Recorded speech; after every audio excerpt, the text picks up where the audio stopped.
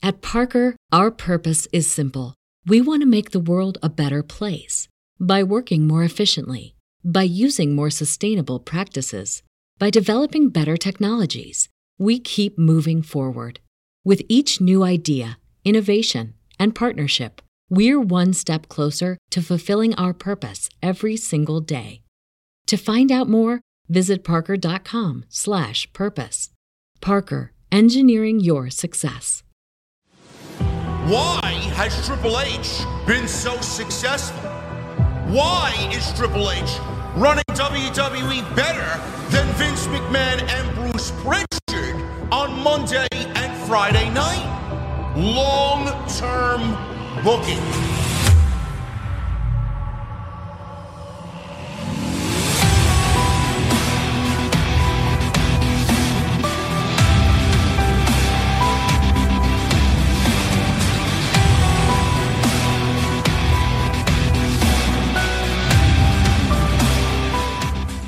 What is going on, guys? Thank you so very much for joining us right here on Off the Script. This is your AEW Dynamite post show for December 27th, 2023. I'm your host, JD from New York, as always, coming to you live on your Wednesday nights, joined by my very good friend and co-host on Wednesdays, the Chi-Town Smark. Jesse, what's going on, man? What else going on, bro? How you feel, man? I'm good, man. I'm enjoying this Florida weather in the December months, man. I love it. 70 degrees today. 70 degrees, man. Yeah, man. What? How cold it is where you are, man? Like 10, 20? No, we got 37. It was like 40, 45 today. Oh, man, that global warming kicking in, huh? I'll take that. For you, you take it for sure. What's the normal temperature? Right about now, I mean, at least in the single digits. Jesus. At least. But I'll take this one, man. This is spring for us. We're happy. Lesson learned, folks. Don't live in Chicago. Don't. Not if you're looking forward to good weather. You don't, man. No. Listen, man, where I am, AEW was tonight, and Orlando brought it. Great show tonight.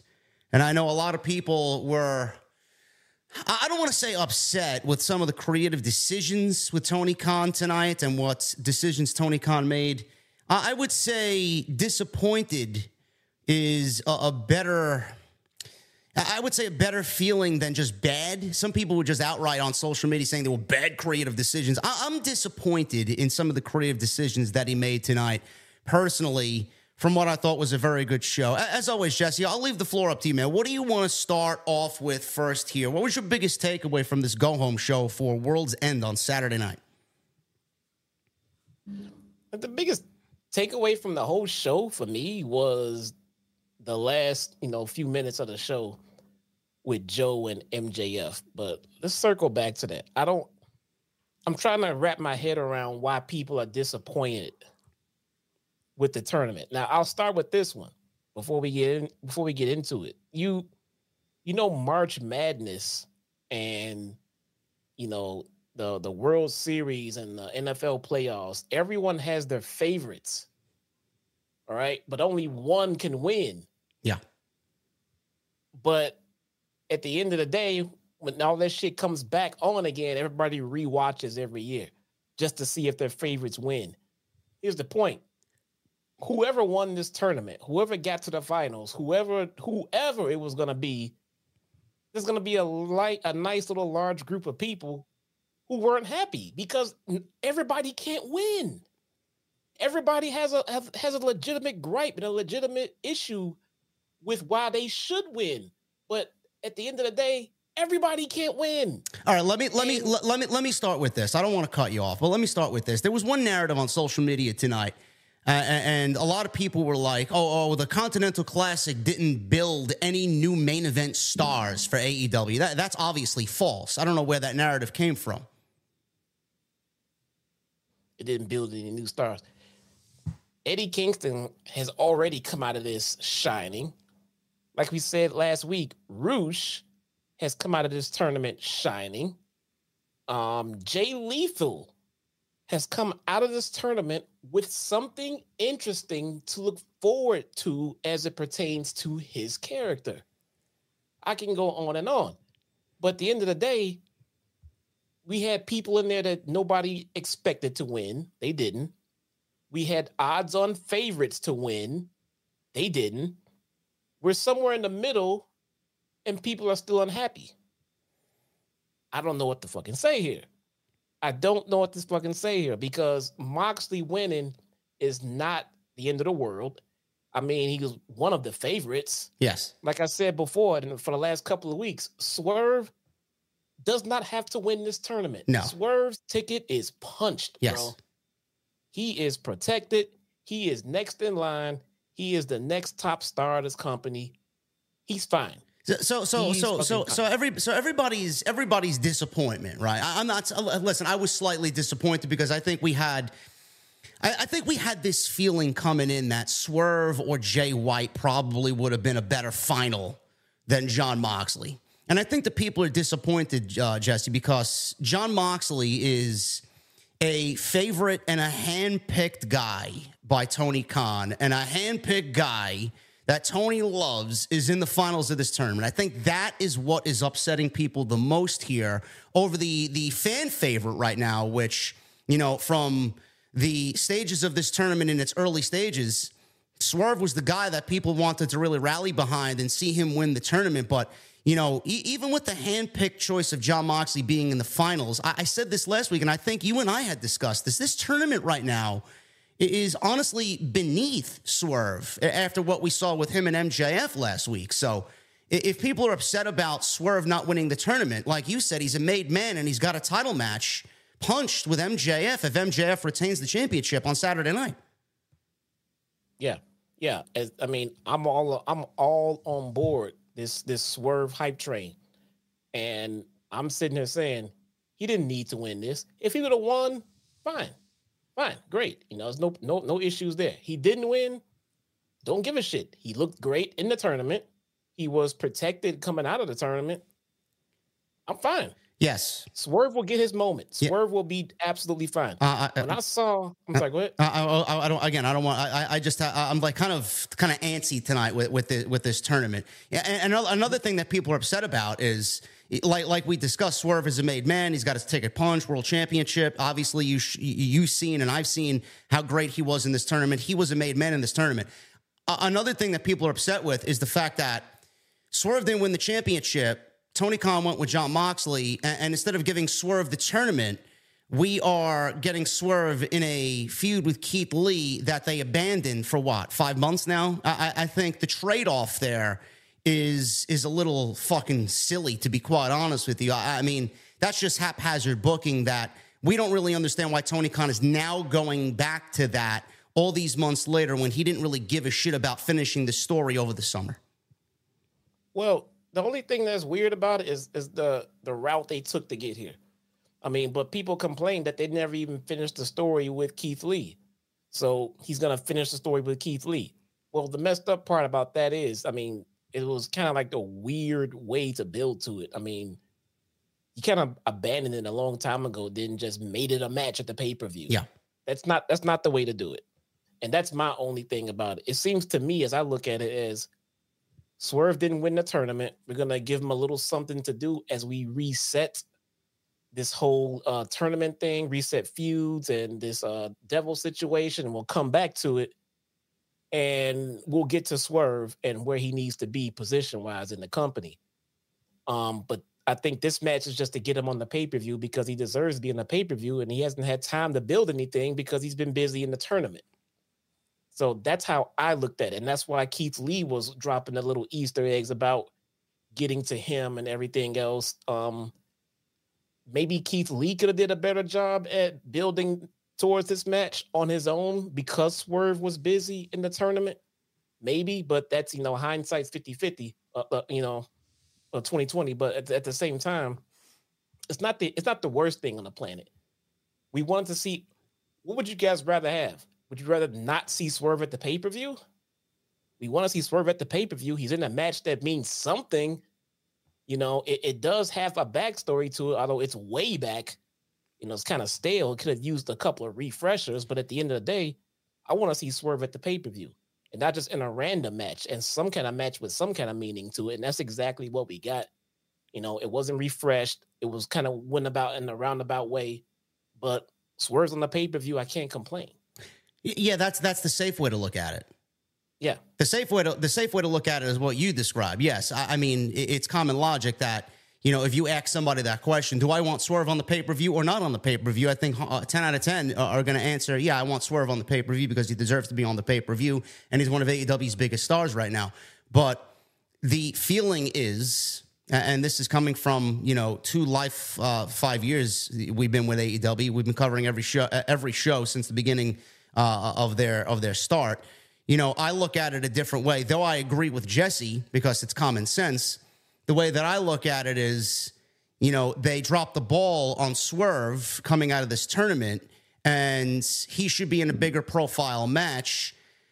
And quite honestly, I feel like Tony Khan actually used Swerve in this case to build and flesh out the rest of the pay-per-view card because he didn't really have anything else. And he felt like, well, if Swerve wins the tournament, then what am I going to do with Jon Moxley? Jon Moxley wins the tournament. We could easily slide him into a final with Eddie Kingston. We'll leave Bryan off the card. He doesn't really need to be at the card because he's bulletproof. And then Swerve, well, we could just slot him in there with Keith Lee. We'll wrap that storyline up. So if Swerve won the championship, Eddie Kingston, and, who knows if he would have won the match. It might have been Bryan if they went with Swerve to win his league. But, you risk not having Jon Moxley and Eddie Kingston on the show in New York. I think Tony Khan used Swerve in this case to flesh out the rest of the card, and that don't really sit well with me. I can see that.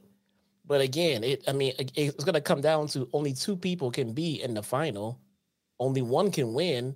What do you do with everyone else that was in the tournament? I mean, for the most part, they're not even on the... Where's Roosh? Is Roosh on the pay-per-view? Roosh is not on the pay-per-view. Mark Briscoe's not on the pay-per-view. They had tremendous... Even though they were losers in the tournament, they had a tremendous tournament. Would you rather have them, would you have Swerve sitting in the same boat as those guys? Andrade was in the tournament. He's on the pay-per-view. I mean, look, man. I mean, yeah, he has something going on with Miro. I mean, so it's not like these guys are just thrown on the pay-per-view with like a random, open challenge or local jobber. They're in actual feuds. They just didn't get the proper build because we had a lot of the time invested into the tournament. A tournament that had no interruptions. No interference, nobody at ringside. So it's kind of hard to build to a pay-per-view if you didn't have that. Now, like I said, hindsight's 2020. What I could have done or probably would have done is probably had Keith Lee show up on Dynamite and confront Swerve backstage since there is no interference at ringside. Well, we were supposed to get him and he didn't show up for some reason. I don't know why. Well, there you go. Maybe did real life happen? I mean, was he supposed to be there tonight? Legit? I don't know. I don't know, man. But again, they got him on the pay-per-view. They got him on the card in a match with someone with some kind of history in it. Same for Andrade. This tournament was great. The tournament was fantastic, but there is downsides to doing a tournament like this, and that is building towards your next pay-per-view. Yes. And that's the one drawback. It's kind of hard to build towards the pay-per-view if you can't have ringside interference and things like that. Yeah. I mean, again, he's going to have to change the rules next year. I like the fact that there was no interference, and I like the fact that we got clean outcomes. But in a triple threat match where there's no DQ, it's like, come on, man. You can't slot Keith Lee in that spot to really sell heat in the match. Because right now he's got no fucking heat. There's no heat in the match. It's kind of risky. You promised everyone no interference. I get there's no DQ in a triple threat, but you promised everyone no interference. Don't back out of it now. If you would have did that, just think about how many people would have just cried about that. You said there was no interference. Now there is. I mean, come on. Tony Khan would have been he would have been nailed to the fucking cross on that one. Yeah, pretty much. There was no way of coming out of that alive without pissing people off. So I get it. Your favorite didn't win. I would have had this guy win. I would have had this guy. Jay White should have won. Swerve should have won. Bryan should have won. Everybody should have won. But the guys we got can easily be in that spot, and it makes sense. This is Eddie Kingston's redemption moment, man. It is. This is it. I mean, this is the comeback we were all talking about at the beginning of the tournament. Yes. And now he's out there facing his best fucking friend. Listen, and you said it perfectly, Jesse, and that was a perfect segue to what I was going to get into this now after this discussion. You know, there is a trade-off here. You know, obviously we get Jon Moxley, who a lot of people are, you know, I don't want to say sick of, but it's a little predictable that he's in these high-profile matches all the time because he's one of Tony Khan's most trusted guys backstage, and I get that. But the trade-off is we got being a main eventer. I know. I'm not complaining about it. My point is people are disappointed by it. There isn't really that much to be disappointed in because, like Jesse said, your favorites, you know, are going to come into this win or lose. It is a round-robin tournament. You know, your favorite can't win all the time. The odds-on favorite, the fan favorite's not going to win all the time. And Jon Moxley's in there with Eddie Kingston, who he himself has a story with. Eddie Kingston's story was probably the best story in the entire tournament because of his championships being fused into one. And he lost the first two matches in this tournament. And he won every match following that because if he lost one more match after losing the first two, he was mathematically eliminated from the tournament. So he is basically a babyface fucking triumphant return to the tournament to form. And he's now in the finals with Jon Moxley, who he is very good friends with, and they've had, tight end or whatever. They have to tie up loose ends in that storyline. So, and it's in New York. And Eddie Kingston's from fucking Yonkers. It's like, what do you want? The story is there in New York, on Long Island, for these two guys to finish their story, and Eddie Kingston to fucking be the AEW Continental Champion. So there is trade-offs there. So, you know, you get that match, but on the flip side, Jesse, Jay White's not on the tournament. Bryan Danielson's not not on the pay-per-view. Bryan Danielson's not on the pay-per-view. Swerve didn't win the tournament. So, I mean, there is trade-offs there. It depends on which road you want to take there. Yeah. But, you know, so we were skeptical of the tournament, you know. I say we, I mean, as a community. Yeah.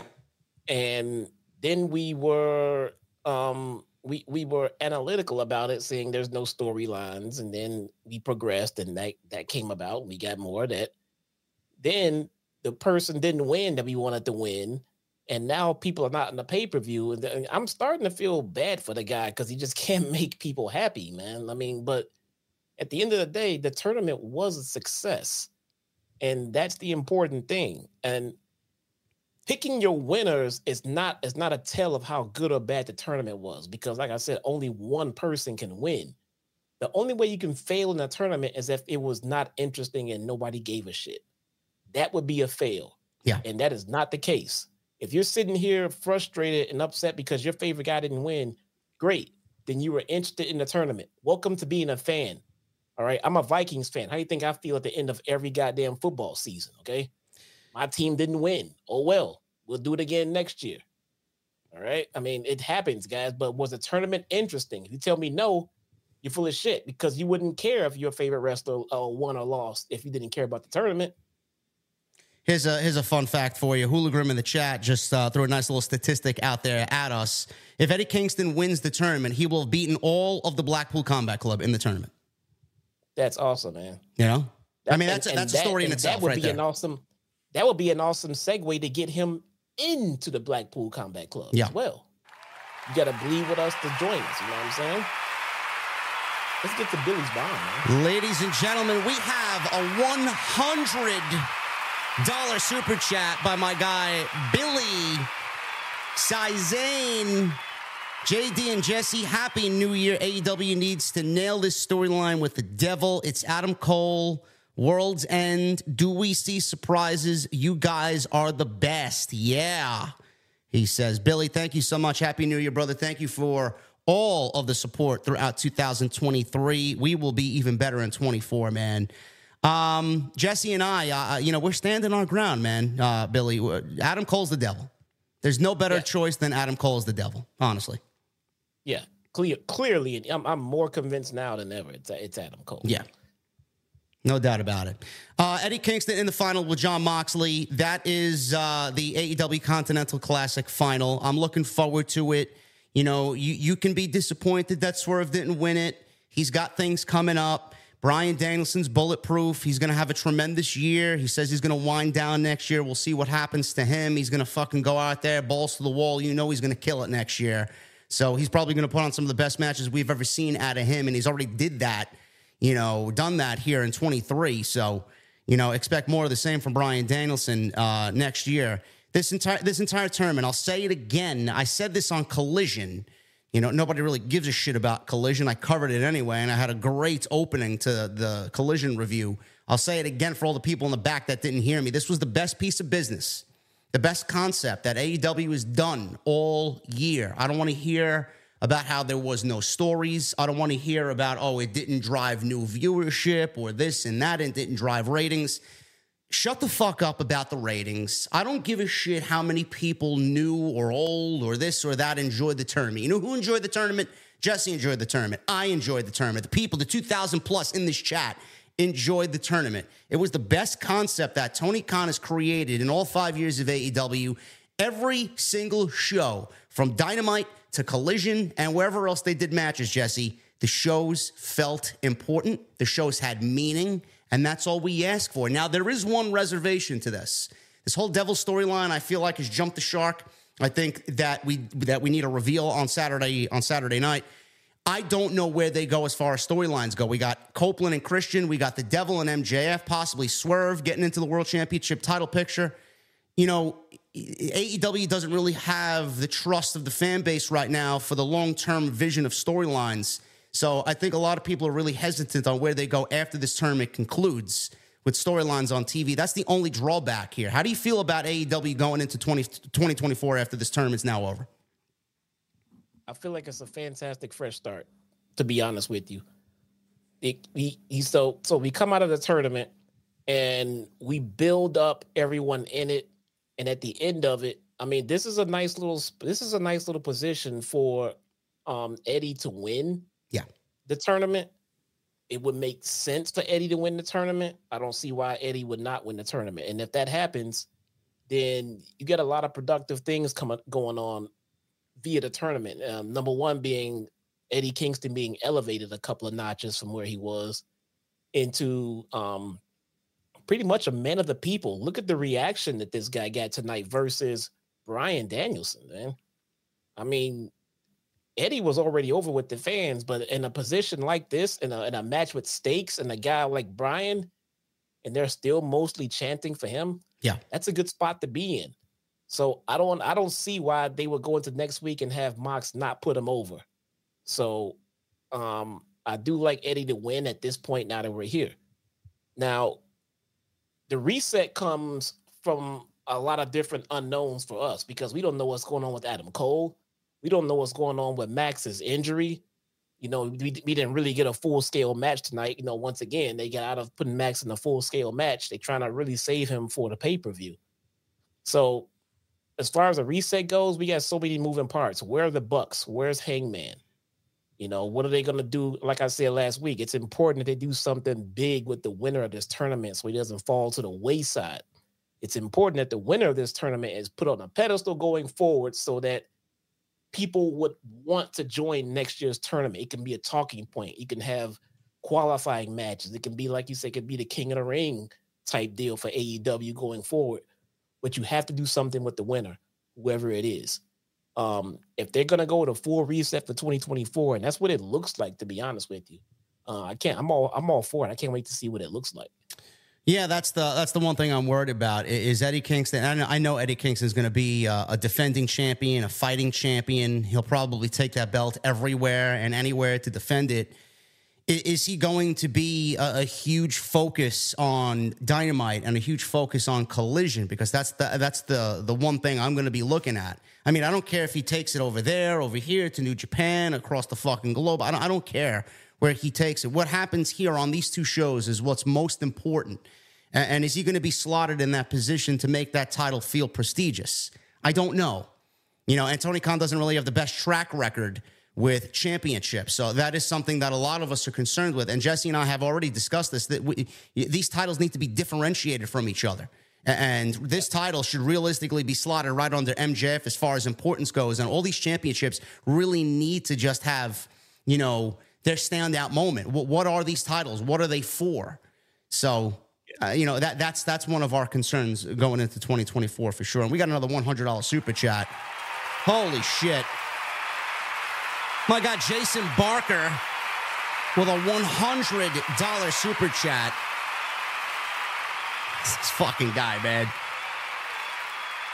Says, hey, y'all, Barker Bomb here, and I would like to say I've been watching this tournament every step of the way, and great storylines involved are overwhelming. Thank you, JD and Jesse, for fitting this review in. I would not miss this review at all, brother. And Jesse, we just got another one, man. Holy shit. Very nice. Angel Alaga with a $150 super chat. This super bomb is a thank you to you, JD. I just lost my father this past Sunday, and he was the reason I got into wrestling. Years later, I lost my passion for wrestling, but I got it back thanks to your streams. You are so knowledgeable, honest, and funny. Jesse as well. Angel, thank you so much, brother. I don't really know what to say when I get messages like that, but Jesse and I are absolutely over the moon that you join us every single week and your passion's back thanks to what we do, man. That means the world to me. That means more than any super chat that you guys are going to send in tonight. Thank you so much, Angel. Angel's also a supporter on my channel as well. So is Jason. Thank you guys so much. You guys are the best, man. Thank you so very much. This is more than likely the last TV weekly stream. Jesse and I will be live on Sunday. If he is available for World's End, I will be at the Nassau Coliseum with Andrew Baydala, my guy, on Tuesday nights. Yeah, well, I'm not going to be back in time for Saturday. Not doing the review on Saturday. You're not doing the review on Saturday? No, I'll be at the show.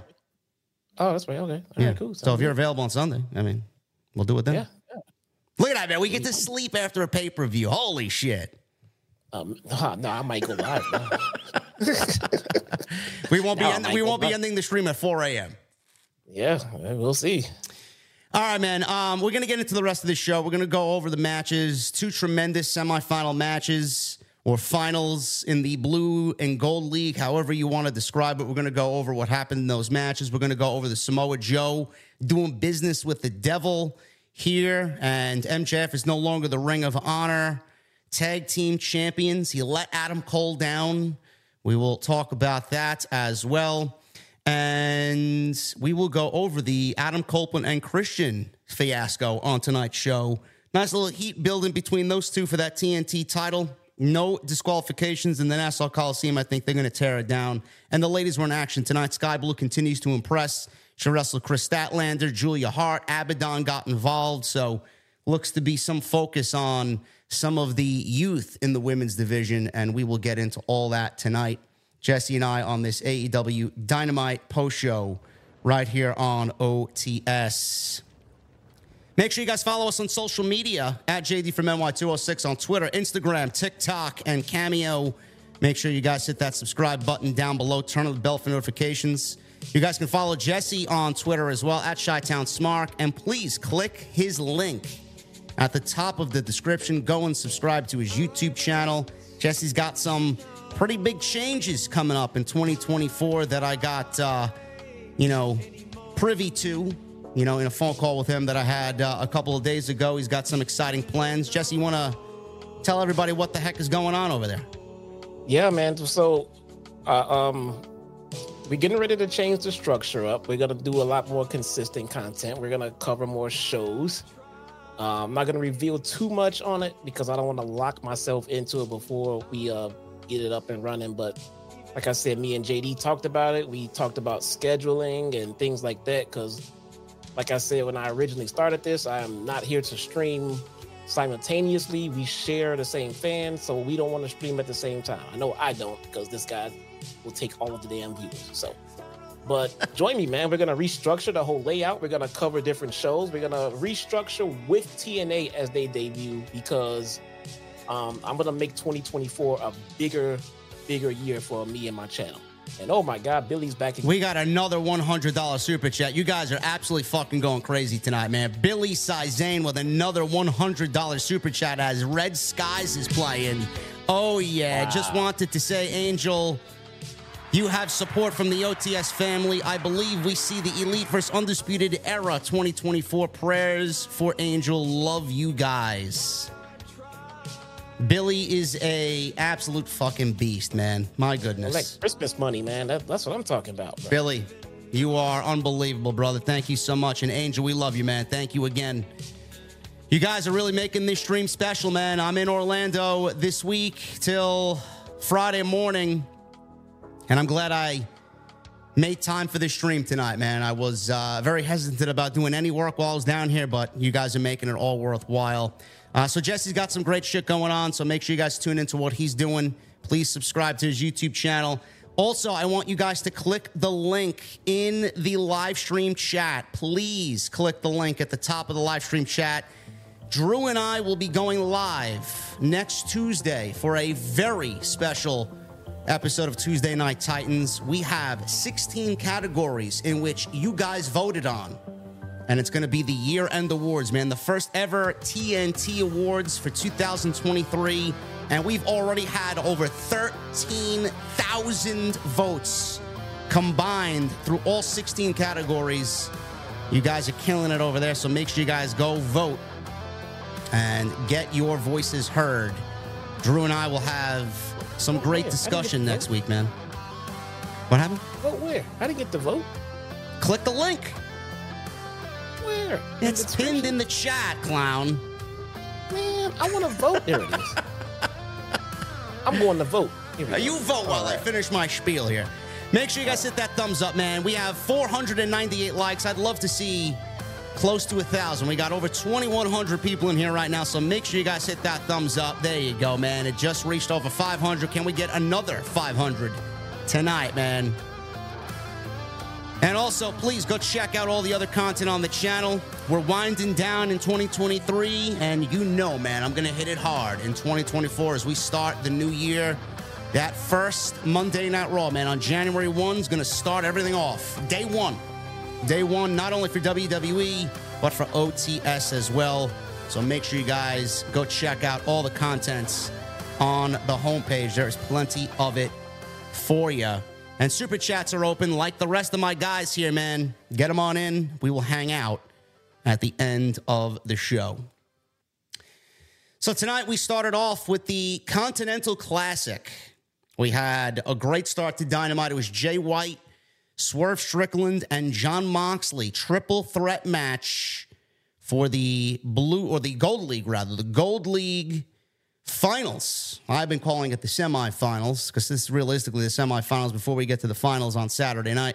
And Jon Moxley beats Swerve and Jay White in the Gold League Finals. All three of these guys were tied with 12 points at the end of the round-robin matches. And this match was awesome. Three-way.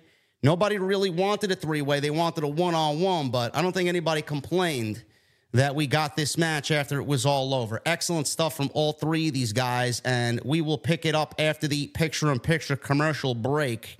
So right before the break, Jay White tried to pull Swerve out to the floor. He got caught and had his fingers stomped on before Moxley was sent outside onto Jay White. This led to Swerve connecting on a huge crossbody off the top rope, took both guys out.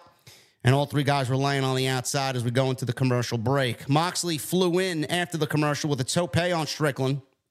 Back inside, big lariat, punches, and biting at the head led to a stalling pile driver. So we go from that to anvil elbows by Moxley into a key lock, which Swerve escaped into the corner with. He went up top, but dove right into a paradigm shift, and Moxley goes for a cover. He gets a 2 count. Moxley cleared off the ringside announce table, or the timekeeper's area, and White appeared with a chair to the back of Moxley. There's no DQ here, so no rules, anything goes. So White cracked Moxley in the back with the steel chair. He also went after that bad leg that he sold last week as well after his match with Jay White. Back inside, Strickland got a huge pinfall attempt, close attempt, and we got a striking battle between Jay White and Swerve. Swerve kicked out the leg, connected on the house call, which led to a power bomb, and then a power slam. Top rope 450 splash, connected by Swerve. Moxley flew in, broke up the 2 counts, and we go into the final commercial break during this opening match. So we come back, and all three guys are throwing bombs in the ring, going back and forth with shots to the face. Jay White laid out Strickland with a half and half. Moxley applied a rear naked choke on Jay White. Swerve flew in with a house call to break it up. Moxley took him out with a King Kong lariat, only for Jay White to turn that into a Blade Runner. So he got a 2 count off that cover. Jay White again went for the chair, laid out both guys, and then he wedged the chair into the corner. So Strickland turned the table. He sent Jay White into the chair, crashing into the corner. Swerve nearly stole the win on Jon Moxley after he tried to hook the tights, the same way that Moxley won a few weeks ago. So I did like that callback, but Moxley kicked out. 2 big boots, discus lariat took out Moxley. He fought off the JML driver, but Swerve went to the top. He hit the Swerve stomp. Jay White sent him crashing to the floor. Moxley nearly then took out Jay White's head with a lariat, hit the Death Rider, and he was clear to get the victory there on Jay White. 1, 2, 3. Jon Moxley pins Jay White to win this Gold League final, and he's going to World's End in the AEW Continental Classic final to wrestle the winner of Eddie Kingston and Bryan Danielson. One thing that I don't think people are looking at, Jesse, is that Jon Moxley did not pin Swerve Strickland here. He pinned Jay White. Now, you could look at that as a bad thing, because I think a lot of people want Jay White to be kind of upped the card, but I honestly think with the work he's put in, I think Tony Khan is going to have a big year in store for Jay White. But I think a lot of people are overshadowing that. Swerve did not take the loss here. Even though he lost the match, he didn't take the pinfall. So I think people, at the end of the day, though they may be disappointed, I think they might be hyping themselves up to be more angry than they should be. There's no reason to be angry. And even if that fact slipped by you, Swerve made it a point to mention it in his backstage interview, which was very, very important. Yes. Telling. So I'm glad that was mentioned. First thing he says, I didn't lose this match. I didn't get pinned. There you go. And so that's something that's a callback later on. I think we talked about this a few weeks ago too. That's a callback for when whoever wins this tournament, for Swerve to come back and say, hey, congratulations, glad you won. But you know what? I didn't get pinned in that triple threat. So I want to be first in line for my title shot. That's an easy way in to get Swerve right back on top. But maybe you don't, because maybe you don't want to, dethrone the champion that quickly, and you don't want Swerve to lose. But whenever it does happen, you can always bring that right back up. Now, at this stage of the tournament, man, look, your favorite is going to lose. Okay, someone has to lose, man. They didn't lose in the first round. They didn't lose in the second round. But now we're in the semis and we're getting to the end. You guys got to come off that this person lost, so it's all over. All right. Jay White lost. Yes. Jay White took the pin. Yes. But my God, man, Jay White's had a phenomenal year. He made it this far into the tournament, and he got pinned by Jon Moxley. It's okay, people. Remember when he was buried, Jesse? Yeah, he was buried. Oh my God, Jay White's buried. He's going nowhere. Oh, he's buried. Jay White. Guys, that's the thing about tournaments, man. You have to lose at some point. Only one is going to get through it and win, all right? And even that winner is probably not going to be undefeated. So, I mean, relax, guys. The tournament was a success. Yes, Jay White got pinned. Swerve didn't, okay? That stuff will all come around. Swerve will be fine. Jay White will be fine. Jay White walked around carrying that damn title for seemingly more than MJF did over the last few months. I mean, so they have plans for Jay White. That guy's not going to be buried, okay? Mox is a top guy. I don't know why people are complaining or unhappy that he's still on top. I mean, fucking Roman Reigns has been on top for over a decade, okay? It's been that long? No one's complaining. This dude has been on top for shit. Roman has been at the top of that damn card since what, 2015? Hey, man, the only years that matter are the last 3 years. That pretty much, yes. The ones that were good, yes. But for all intents and purposes, WWE had him pegged as the top guy since about 2015, 2016, man. So, and that's a long fucking time. I can tell you right now, spoiler, Roman Reigns is not winning Wrestler of the Year in the TNT Awards next Tuesday. No. Although, I don't see Orange Cassidy on this list. What the hell? Who? What the hell? No Orange? That's messed up. For Wrestler of the Year, man, he's in the AEW Men's Wrestler of the Year category. Wrestler of the Year. Orange Cassidy? Hey, man. The guy had this. I don't think he should be there, but the way he was booked and treated. I had someone tell me they didn't vote because Rhea Ripley wasn't in that category. I'm like, well, shit out of luck, bro. Not even close. I don't know what the fuck you're talking about. No, she didn't. She didn't put on any banger matches, nothing like that, man. Yeah, but Charlotte Flair, she did. That's why I bring up Orange. Orange has some banger matches in there. Orange Cassidy's a fantastic pro wrestler, but he's not wrestler of the year. No, I don't think so either. I don't think so. And is this a kayfabe voting list or? Bro, not, this is a list curated by me. All right. You don't like it? Tough shit. Tough shit, I guess. I'd add Shawn Michaels as Booker of the Year. How can you not have Shawn Michaels Booker of the Year? I'm like, well, is he going to win? He's not going to win. What the fuck are you talking about? Because he's not Booker of the Year. I mean, come on, man. Yeah, you know who I did put on the list and not Shawn? I put Scott D'Amore on the list. I saw Scott D'Amore on here. For all intents and purposes, this list should have had just two people and one just going to win. I don't understand this. I put Scott D'Amore there for Jesse. Yeah, I appreciate that. I voted for Triple H though. He would have been in my DM. How come you don't have Scott D'Amore? Sorry, bro. He's not gonna win it. He's not gonna win. I hope he gets more than Shawn Michaels though. Let me know how many votes he gets. I will let you know. Speaking of Swerve, let's go back. I'm sorry. What were you gonna say? Speaking of what? As a matter of fact, I'm gonna change mine to Scott D'Amore. Make sure he gets one. Of course you are. Swerve. Speaking of Swerve, Jesse was talking about Swerve. Everything's going to be fine with Swerve. Nobody should worry about Swerve. Tony Schiavone's backstage with Swerve and Prince Nana, who is frustrated by the loss. He says he wanted this so badly as the Continental Classic was breathing life back into the wrestling business. I think that's a little far-fetched to say that, but, we'll let Swerve have his moment there. CM Punk. CM Punk sold. Listen, it might have injected life back into AEW, but the wrestling business, I don't know about the business. Well, no. Let me interject you for a second. If you break it down, it interjected life into pro wrestling, okay? Because the tournament was about pro wrestling, not about story. So, I mean, and if you break that down and really look at it, there's not too many straight up pro wrestling matches that people are looking forward to these days. Most of them are like feuds that you're invested in and great storylines that you're invested in, but just straight up, nothing else matters but work rate. I think this did do a little bit of something for just in-ring work rate this year. Oh, of course it did. Yeah, that I agree with. But yeah, it definitely... Whole business?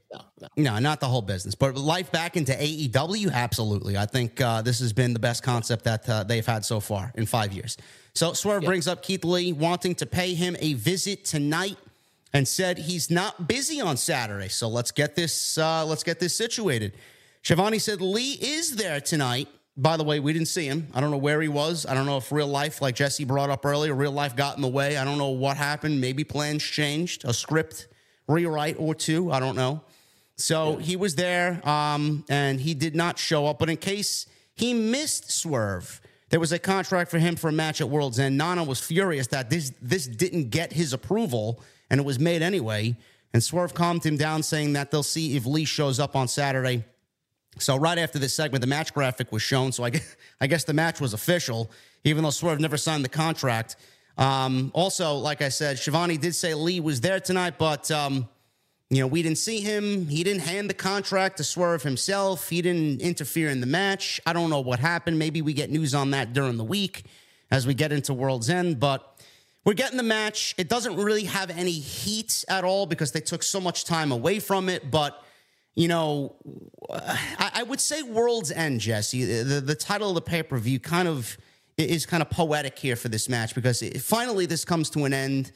Keith Lee's world is going to come to an end. The Swerve moves on to grander things. So I guess for the name of this pay-per-view, the timing of it kind of makes sense in that regard. But, there is no heat. And I hope that they have a great match. I'm sure they'll have a great match, but it's more for Keith Lee than it is for Swerve. We know Swerve is already over, but this is going to be a big deal for Keith Lee. Is he going to get himself to the next level? Is he going to show management something and what he's truly made of going into this match with Swerve?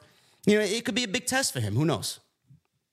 Yeah, I feel like this match can be productive in a sense of it can help us determine what we're doing with Swerve going forward as far as him being a heel or a babyface. Because I feel like I feel like that Keith could have showed up tonight and just kind of just clocked Swerve from behind during this interview. Yeah. And just could have set the tone right there because people are already cheering for Swerve. So we need to get off this Swerve is supposedly a heel stuff, but we need to put a period on the end of it. And I think Keith Lee turning full heel will help get Swerve over as a clear and definitive babyface here. And that also give the match a little bit more meaning as far as Keith Lee being a dick and Swerve being like the baby face as he comes up. Or maybe that's not what they want to do with Swerve going forward into 2024. Maybe they want to keep him heel. Not sure. But that would be an interesting dynamic right there to see what they're going to do as far as the heel babyface dynamic between Swerve and Keith at the pay-per-view. Yeah, the way you make it sound, it's not gonna be good for Keith Lee on Saturday night. Yeah, it don't look good at all for Keith Lee. Anyway, I'm sure it'll be a great match, but I mean, at this rate, at this juncture, I don't really give a shit about it. It's more about where we see Swerve going into 24 and Keith Lee. Hopefully he's got a spot doing something decent going into 24. So we'll see what happens there. Mariah May, Renee Paquette interviewed Mariah May on the ramp. Mariah May has not debuted with the company in ring yet. She said she attacked Riho as a way of showing support for the greatest star of our time, Toni Storm. She said everyone has waited so patiently for her debut. She said 2023 didn't have the energy, so her debut will be next Wednesday on Dynamite. So she's finally getting a debut match with AEW. Riho then all of a sudden charged out, confronting Mariah May. Toni Storm ran down with the AEW Women's title, took a swing with the title at Riho. Riho ducked. Toni Storm goes into the ropes. She's set up for a 619, did Riho. Luther pulled Storm out of the ring to avoid it. Then Riho leapt onto both Storm and Luther at ringside, and Riho stood in the ring with the title, holding the title up high. And that is your women's championship match at the pay-per-view. The amount of fucks that Jesse and I give for this match on Saturday is a whopping 0. Absolute 0. 0. Absolute 0. Riho is only there to get a loss to put Toni over, and that's basically it. I mean, this is Exhibit A on what's wrong with the women's division. It almost seems to me, as we get into the later on into the death spot when the women come out and everything else, that I hate to say it, man, because the last time I said it started to ring true, but it looks like the women are falling back into the Divas era, man. I don't want to go that far. Nothing is as bad as that, but here's one for you. There yet? Here's one for you. Never in my wildest imaginations would I be telling you live on the air that I'm actually looking forward to an Abaddon match more than a Toni Storm match. That is the brightest spot of the women right now. It's amazing. The whole situation with Julia, Abaddon, and Sky Blue. That is the brightest spot in the women's entire company in AEW right now. It's not that bright, but don't get me wrong, it's interesting. I do like it. I would like a little bit more clarity on what's going on with Sky Blue. No one really talked about it, explained anything. A good promo might help with this. We'll see. I don't expect Abaddon to win, but I do hope they keep portraying her in a positive light going forward after she does lose this, because I think this is the time. The last match I saw Abaddon work, I'm on board. I am on board. She sharpened her gimmick and she sharpened her in-ring work. I am on board with seeing more of Abaddon in this fashion. Which match? Which match was that? Was that the Saturday match with Thunder Rosa? No. It was before that. What was the match? What was the match before that she had? I don't remember. It was a one-on-one. It was a one-on-one match. I don't remember. I don't remember. But I remember watching it. Let me look up Tony Khan's favorite website, man. We'll go to cagematch.net. I got it listed as my favorites on my iPad. Let me see. Hold on. We'll type in Abaddon, and we'll get the answer to that. After watching her week after week on Dark and everything else, and elevations and things like that, I mean, yeah, I was kind of bored out of my mind, but I do pay attention, and I paid attention to her in-ring work, and it was just, I don't want to say sloppy. It needed sharpening. And then she was off TV for a while. I know she had an injury, but then she was off for a while. You can tell she was working in the ring, man, because when she came back and I saw that match she did, highly impressed. Love it. Absolutely love it. Now, which match are you talking about? She wrestled Kiera Hogan. She beat her in 3 minutes, and then she wrestled Jasmine Allure and beat her in 1 minute. And then after that, it was Abaddon and Thunder Rosa versus Julia Hart and Sky Blue. It had to be that one. Tag team match then. It had to be that one. I mean, that's the benefit of having Thunder Rosa back. I mean, yeah, everybody's work is elevated at that point. Well, she had ring rust herself. She needed to get back into the swing of things. Yeah, she looked great though on Saturday. I mean, she didn't really do a lot, but she looked great. Yeah, she's a seasoned veteran, man. Yeah. You know she's gonna, get back into it and be right back in the flow of things. Yeah. But I was highly impressed with Abaddon's in-ring work. So I said it about Julia Hart a while ago. Some people just kind of just looked at me side-eyed and everything else, and I said she was getting better, and now here she is.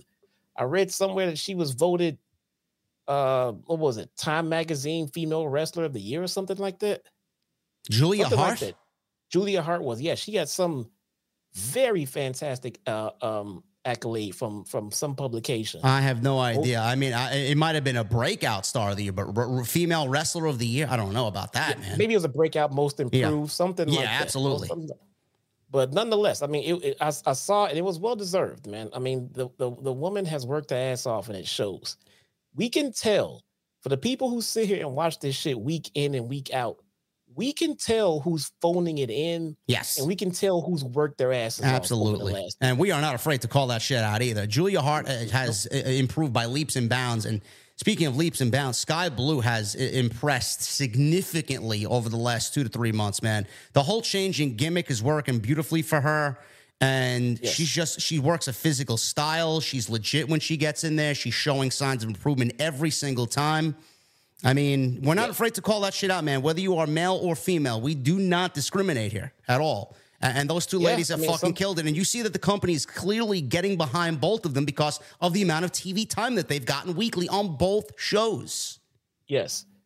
Sometimes this is to our detriment. When this company launched and they put all this stock into Britt Baker. Yeah. And the community completely called her out for being green as grass and just not the one and everything else. We were right here saying the same thing.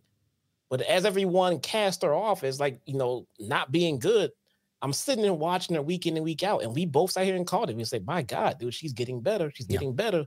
Okay, look at this mic work, her in-ring work. She's really good now. And then everyone started coming around to Britt Baker. I'm like, dude, we saw it developing as it was coming along. So same thing here for Julia Hart, man. We saw her when she was green, and we see her now. And as it was coming along, we were sitting right here saying, she's getting better. Bro, she's getting better. Yep. And here she is. We are very proud to see progress. We love seeing progress. We love seeing it for Britt Baker when she progressed, and now we love seeing it for Julia Hart. We love seeing progress in the ring. We would love to see more progress in the women's storytelling division. But as far as in-ring work goes, we can't shit on these women, man. They're doing their thing between the ropes. Yep. Now, maybe 2024 is different for Tony Khan in the women's division. I don't know. Maybe they're waiting for Jamie Hayter to get back to really tell that story with Tony Storm. I don't know. Maybe we'll see more Britt Baker next year. We don't really know. But right now, outside Sky Blue and Julia Hart, the ladies are pretty much cold. They are. And that women's title really isn't doing much for Tony Storm. And unfortunately, due to the creative, she's not doing much for the championship. Yeah. Look, Phil just put it in. He said that Julia won Breakout Women's Wrestler of the Year for the New York Post. Oh, that's a pretty big publication. Bro, that's nothing to sneeze at, man. MJF won Wrestler of the Year in that same publication as well. See what I mean? You can't argue with that. No. If MJF is your Wrestler of the Year, no one can argue with that. No, not at all. And if Julia Hart, Breakout Female Wrestler of the Year, yeah, man. I'm not going to argue with that. 27 years old he is, man. Wrestler of the Year for the New York Post in 2023, and then he's in the National Jewish Sports Hall of Fame. It's crazy. Yeah. Julia Hart's 22. 22, Bro, breakout star. Yeah. What were you doing at 22? I was working fucking Starbucks making caramel macchiatos. What the fuck was I doing? Were you the breakout Starbucks employee of the year? Man, I was the Michael Jordan of cappuccinos, bro. There you go, man. There you go. I'm not sure what I was doing at 22, but I know I was not the breakout at it, whatever it was, man. So listen, man, she don't even have that many years of experience. How long she been doing this? 2.5 years, 3 years? Man, she is going to be a legend in this business, man. It's going to be great. Great thing to see. So Mariah May, Toni Storm, they're really kind of teasing that little storyline there. Then you have Jamie Hayter potentially coming back in time for Revolution. She's going to be due back after the new year. So it's going to be interesting to see what they do with the ladies, and hopefully it gets better next year. We go from that to Top Flight and Action Andretti. They said they came up short against the Acclaimed and Billy Gunn on Collision for the Trios Championships, but they're issuing an open challenge. In walks Orange Cassidy, Trent Beretta, and Rocky Romero. Beretta said they're issuing a challenge when they're 5 feet away, so they see what they're up to. Cassidy said that they'd see them on Friday on Rampage. Andretti then crushed a full bottle of water and guzzled it, and then yelled, hydration, pal. The fuck did he do that? I don't know what that was about. I don't know where that came from. I don't know if that's a new thing for him, but maybe they should have cut the segment before that. It was a little awkward and weird. A little bizarre, man, really. Like, what is he doing with that bottle? This is a little uncomfortable, man. I don't know. Whatever the case may be. More open challenges. You know, it's seemingly an every week thing there for the AEW creative team. So we move on from that to Miro. Miro spoke about his wife, CJ Perry, and he and Andrade will have a match at World's End. So that was made official tonight. I'm actually looking forward to that. Anytime when Miro and Andrade are on my TVs, you get a thumbs up of approval from me. So I like that. I don't know where they're going to go with that. I don't know where this is leading to. Obviously, CJ being back with Miro is the end goal, I would assume here, right? Yeah, clearly and obviously. Yeah. Andrade had maybe. What? I was going to say Andrade had a breakout tournament himself. Hopefully we get him in a big role next year as well. Yeah, so maybe CJ is the catalyst to them getting back together. Maybe CJ turns on Andrade and goes heel with Miro, turning Andrade babyface. Maybe. Yeah, I could see that happening. Personally, I kind of like Andrade as a heel myself, though. Yeah, me too. But that's just me. Yeah. He doesn't do a lot of mic work, so I guess it shouldn't be that much of a difference. But nonetheless, I do like his personality as a heel, though. Me too. We go from that, and something that Jesse and I have talked about and questioned, and to see it on television play out right in front of you, man. I wonder if someone's listening to the show, man. Really, the Don Callis family is back on the show. And we had some interesting dialogue tonight as well from a lot of different people in this segment, man. Somebody's watching. Somebody's watching, man. Our questions are answered. Where's Don Callis? He's there. He's in Orlando, and we got the Don Callis family on TV. So Tony Schiavone is in the ring. Said it's Boxing Day, or it was Boxing Day yesterday. It's supposedly this is some Canadian holiday that Don Callis wanted to celebrate here today on Wednesday. So Don Callis took the microphone from Tony Schiavone mid-sentence. Callis said that there's been a lot of family stuff going on in recent weeks, thus his absence. Sure thing. He says it's been a difficult 2 weeks for him. He revealed custom paintings for Konosuke Takeshita, Powerhouse Hobbs, and Kyle Fletcher. Callis was chiseled and centered in all these different paintings. Some paintings he had a tattoo or tattoos. And then in other paintings, he was not portrayed with tattoos. So there were different artworks, all beautifully painted, depicting Don Callis with all of his family members in different scenarios. Sammy Guevara all of a sudden walked out, and he's out there, and this is the first time, Jesse, we've seen him in what, 4 months? Yeah, something like that, yeah. So he's out there, and Don Callis says it's like Christmas all over again to see Sammy Guevara. Guevara put his hand over the mic to cut him off. He says, long time no talk, Don. So fans were chanting for Sammy. Fans were actually happy to see Sammy back. Callis asked if he's gotten the gift he sent for the kid. Sammy said no. So Don Callis blamed the Canadian postal system, and he obviously did not take blame for Sammy not getting this gift. Don Callis pointed to Guevara in the final painting, and it was a picture of Sammy holding his newborn baby, and all behind him is the rest of the Don Callis family in support of Sammy Guevara. So Guevara removed the black cover. It showed this painting, and Guevara was upset about this painting because he yelled at Don Callis saying, why did you put me and my baby in this picture? Who gave you the authority to put my baby in this portrait? So the crowd in Orlando obviously chanted, you fucked up, to Don Callis. Callis said Sammy will need all the help he can get as a parent.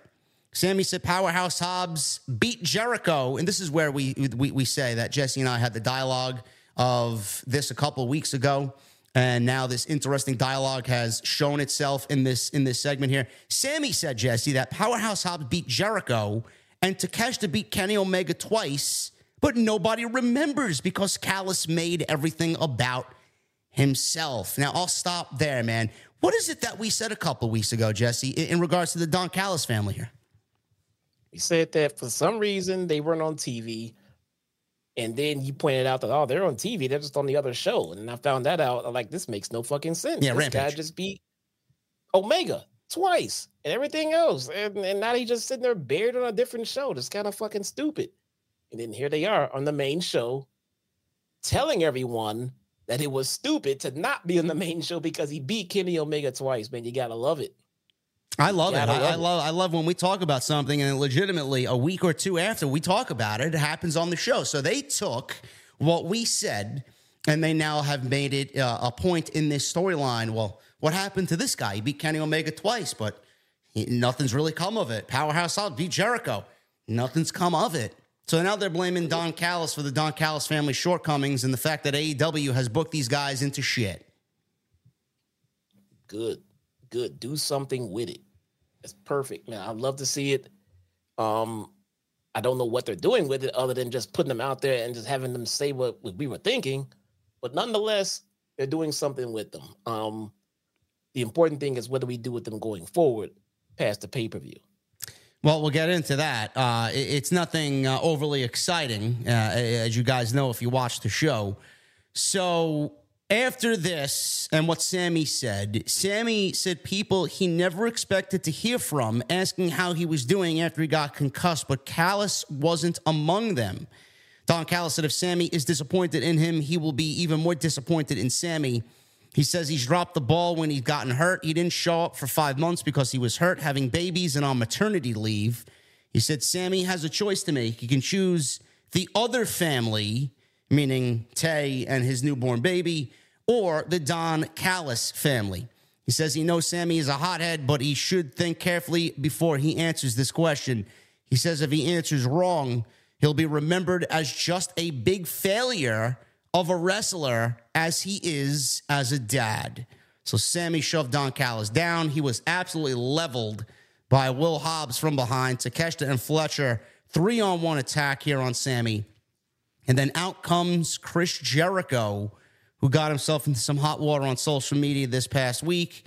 He ran out with Floyd the baseball bat and cleared the ring of everybody. He also bashed all the paintings and gave Sammy the baseball bat to smash the painting of him and the Don Callis family. After a little tense moment, Sammy and Jericho extended their hands, and instead Sammy went in for a hug. Ricky Starks and Big Bill then attacked. The lights went out. When they came back on, Sting and Darby Allin were in the ring, and they went after Bill and Starks, who then retreated, and the segment came to an end. Now, I don't know where you guys are feeling this entire segment, but I will say this. The first thing that came to my mind is, are we really going back to Sammy Guevara and Chris Jericho? Again, how fucking lazy is that? But then, I got to thinking about what Jesse was probably going to say here. Well, let's put the brakes on this for a second. AEW right now has one of two things. Do they leave Chris Jericho off the show? Do they leave Ricky Starks and Big Bill off the show? Or do we find a way to get them on the show, Jesse? And that's exactly what Tony Khan's option was here. He went with putting them on the show, going back to another storyline that they kind of abandoned and went into a different direction for, all because Kenny Omega came down with diverticulitis. Those plans were ruined.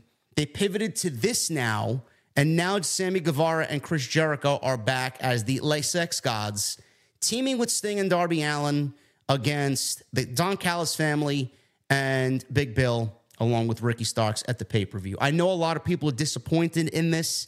I'm not overly excited about this. And I feel that Jericho and Sammy actually make a better team, a more logical team than Kenny Omega and Chris Jericho did.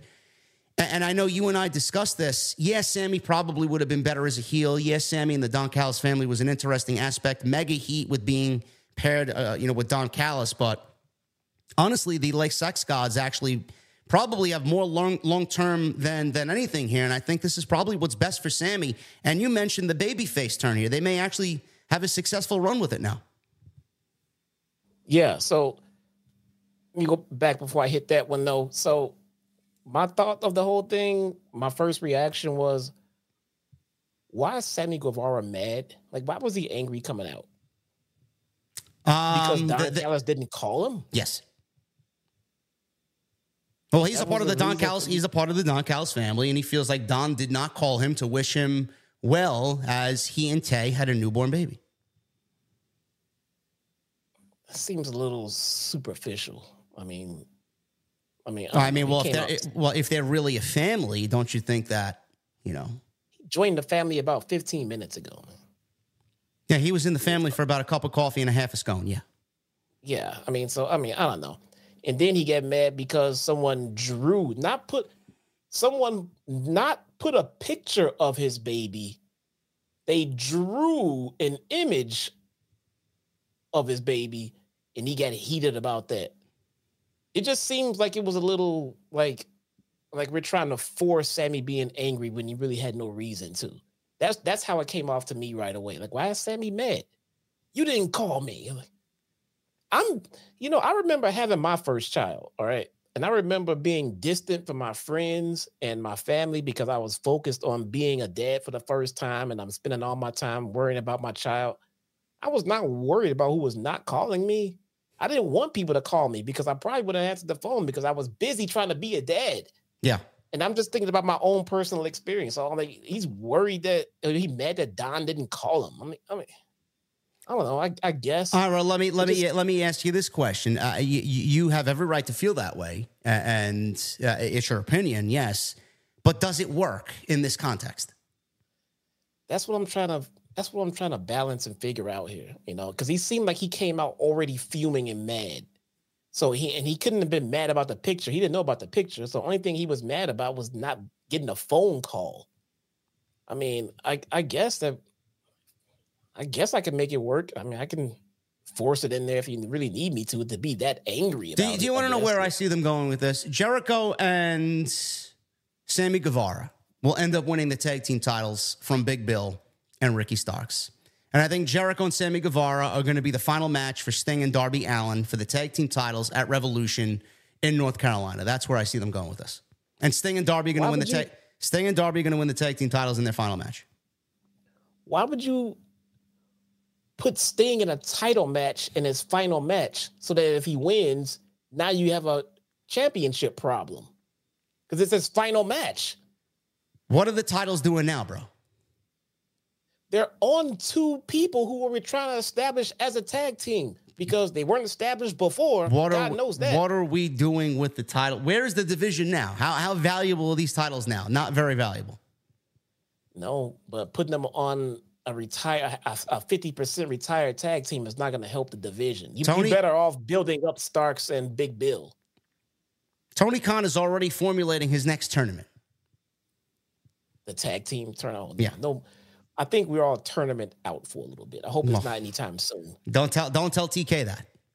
Yeah, let this one breathe, bruh. I don't want to see another tournament till the spring at the very fucking least. All right. Revolution's March. In March? Well, he'll give us 3 months of a break without a tournament. All right. I'll take that. That's fine. And Jericho, you think Jericho wants to be a part of that final Sting match? I think so. Yeah, I'm sure everybody wants to be a part of the Sting's final match. But I don't think it should be I think putting Sting in a title match in his last match kind of takes away from the unpredictability of it. Just let it be a match. Why would you challenge for a title in your final match. If you win, then what? You just setting yourself up to vacate the damn title, leave Darby hanging? He goes out on top. The symbolism of him going out on top as a champion in AEW. What about Darby? Does he lose his title? I don't know. We'll cross that bridge when we get there. That's stupid. We're not putting Sting in a title match in his final fucking match. That's just my prediction. I don't know where they're going with it. I wouldn't be surprised if that's the case, to be honest with you. No, Sting's final match is the draw. It does not need a title on the line. It's like he has to win. You're not wrong. Sting is one of the rare. So for those who don't know, the etiquette in the business is you leave the business looking at the lights. So if you exiting the business, you go out putting someone else over.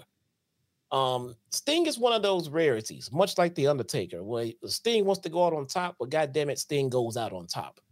All right, that's just how it goes. He is not the norm. But if he's in a title match, why would you put a title on him, then have him retire? Then you're just setting yourself up for just more nonsense booking down the road. Just make it a match. You're talking to the guy who booked Gunther to vacate the Intercontinental Championship after he beats Brock Lesnar at WrestleMania. Yeah, So I don't mind a vacating of the title as long as it makes sense. Yeah, I get it, but I think we've had enough vacated titles in AEW for the time being, man. Well, I mean, most of them were impromptu and not planned. You really can't book the tag team championships to be worse than they are now. I mean, what is Ricky Starks and Big Bill doing with them? Nothing. Might as well put them on Sting and Darby and have them vacate and just hit a fucking hard reset button on those titles and just do what you got to do to get them back to where they need to be. Honestly. I can see that. But here's what I feel about the titles. Now, they're already on Bill and Starks. They're already there. So rather than strip them off and put them somewhere else and then start from scratch to build them up, start building them up where they are. Just leave them right here, build up Bill and Starks, make them a legitimate tag team, get them some momentum. Then when you go ahead and take the titles off of them and put them wherever you're going to put them, at least they had a good run. At least they're still a solid tag team. And at least they have some kind of direction going forward. Because if you just strip them right now, I feel like they'll split these guys up next week. I don't know. I see a lot of people not very happy about Chris Jericho and Sammy Guevara. Again, is it something that we wanted at this point in the game? No. It's AEW going back on a storyline that they've kind of moved in a different direction with, all because of an injury to Kenny Omega. So I can't really fully blame TK because he had nothing in the meantime for anything here with the tag team titles. It's like you got to think about how to book this show, right? Ricky Starks and Big Bill, the show's better with them on it. The tag team title's better with them on the show. Jericho wants to be a part of the show. It's the last pay-per-view of the year for AEW. Do you not put these guys on the show because of a Kenny Omega injury? No, the show continues on. The show must go on. So he reworked this to get Sammy out of the Don Callis family, which I was actually looking forward to. Now we're not getting that. He's back with Jericho. A lot of people are saying Sammy should stand on his own. Yes. Is he at a level, Jesse, where he's able to stand on his own, whether he's a heel or a babyface? I think so. It's like they pair him with Jericho, and it's almost like they don't trust him to go out there and be his own man. Let's pair him with Jericho. Let's pair him with Don Callis. Let's do this with him. It's like, let him go out there and do what he's got to do. Yeah, it's time for him to go. What is Don Callis going to do for Sammy Guevara that Chris Jericho has not done since he came to AEW? Be a heat magnet? Chris Jericho. Yeah. Jericho's already taken Sammy as far as you're going to take him as far as being under someone else's tutelage or in someone else's stable. I think Sammy's ready to go. And Sammy is ready to go. Sammy's great on the mic. Sammy is bell to bell, probably one of the best in the company. I will put him in the top 10 easily as the best in-ring workers bell to bell in all of AEW. He doesn't need to be in a stable. As a matter of fact, I would put Sammy close enough to be able to probably run his own damn stable pretty damn soon here. I mean, put him out there as a heel, solo, let him do his thing for a few months, get a little momentum here and there. Don't need a title just yet because Sammy can work on the mic, man. When you can work on the mic and the ring, you can keep yourself interesting. You don't have to have a title just right away. Build himself up. I would give Sammy a stable, man. Sammy is there. Sammy is ready. I don't think he's ready for this babyface run just yet.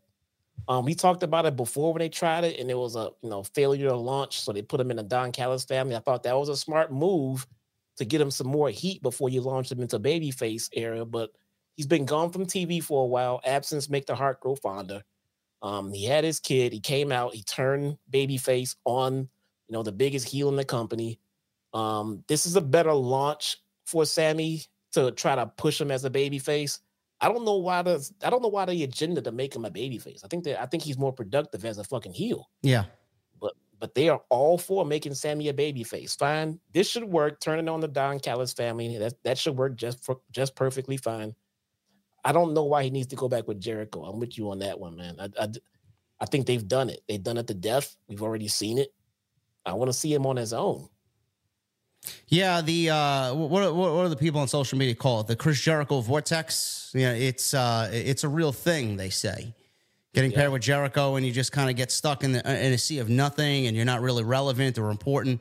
You could think that way, but I'm not here and Jesse's not here to disrespect Chris Jericho. It could work.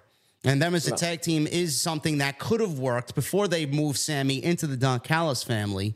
And we will see how they go about it this time. But yeah, Sammy is good enough to be on his own. And I feel like he is always paired with someone or in something and not allowed to stand on his own. I don't know why that is, but hopefully this is a great thing with him being paired with Jericho. Maybe they do end up winning the tag team championships. Now, does Don Callis find somebody to replace Sammy Guevara? I was thinking, Jesse, what if this opens the door for Jack Perry to be in the Don Callis family? Maybe he can join Don Callis. That'd be a good fit. I think that'd be a good fit. Yeah. That'd be a good fit. That would definitely, I didn't even think about that till right now. That'd be a good fit. But I think Sammy is good to be on his own, with his own stable. I mean, they have so many guys back there, good young talent that would definitely serve, as an underling for Sammy Guevara. Just off the top of my head, the guy with Top Flight right now. Action Andretti. Action Andretti. Yeah. Take an Action Andretti, turn him heel, put him under Sammy Guevara. That's a fresh idea. You know what I'm saying? He hasn't done anything really since he beat Jericho. Hanging out with Top Flight as a trio, that's great and all, but take someone like that and put him under a Sammy Guevara, someone who can talk on the mic and be a heater. Go out there and just send him to the wolves to take L's, but it gets him on TV and gets his character out there. They have quite a few guys like that they can easily put under a Sammy Guevara and be a nice little mid-card stable. And that's good for Sammy right now, a good mid-card stable. There's no room at the top of the card for Sammy right now. He's not needed up there right now. He's not built up for there right now. But a nice little mid-card stable, throw an Action Andretti up there, or an Isaiah Cassidy. Just some of the younger guys. Throw them in a stable with Sammy and see how they float for a little while, man. Yeah, it's going to be. Hopefully, this pairing is good with Jericho. We'll see how it plays out. Obviously, the 8-man tag, not a lot of heat going into it, but it could be worse for Sammy Guevara going into World's End. Eddie Kingston, one-on-one with Bryan Danielson. This was the Blue League final here in the AEW Continental Classic. These two wrestled a few weeks ago on Collision, and I thought they had a fantastic match here on Dynamite. I thought this one was even better because of the story coming into it. Obviously, you got the story of Bryan Danielson's eye. Always been an injury thing since the start of the tournament. He's out there like fucking Solid Snake in Metal Gear Solid. And then you got Eddie Kingston, who's out there, who is on a win streak after losing the first two matches in this tournament. And obviously his come from behind babyface journey to become the first ever AEW Continental Champion, because it is his championships that are on the line here. He's going to win this tournament potentially and fuse all these championships into this new championship created by Tony Khan. I thought the stories of this, or the story of this match, each guy's individual stories into this match played into it even better than the first time that we seen it in the tournament. And just the drive of Eddie Kingston and the fact that Bryan Danielson was just going to pound this guy into submission. Just a beautiful story here. The back and forth between Moxley and Eddie Kingston at the end of the match. This was great shit, Jesse. I mean, nobody can really hate on this. And we had a great Blue League. I thought the Blue League was actually, I wouldn't say it was better than the Gold League, but man, there were some great fucking matches on Collision coming out of the Blue League. This entire tournament was so great. But I think this match was the personification of what this tournament really was about, man. The story into this was fucking fantastic. It was. I mean, this is the part of the tournament that I was looking forward to when it started, and and people were like, well, why this? This makes no sense, and where's the upset? It's all predictable. And where's the story? I feel like we'll get it later. Let's wait till later and see. And if we don't, then let's come back and shit on it. Yeah. But now we got it. Now it makes sense. So much story came out. This tournament has already done so much good for so many different wrestlers, and nobody's even won yet. So I label this tournament a 100% success, all the way down the card, from the people that should be there to the people that didn't get there to the people who didn't get a win.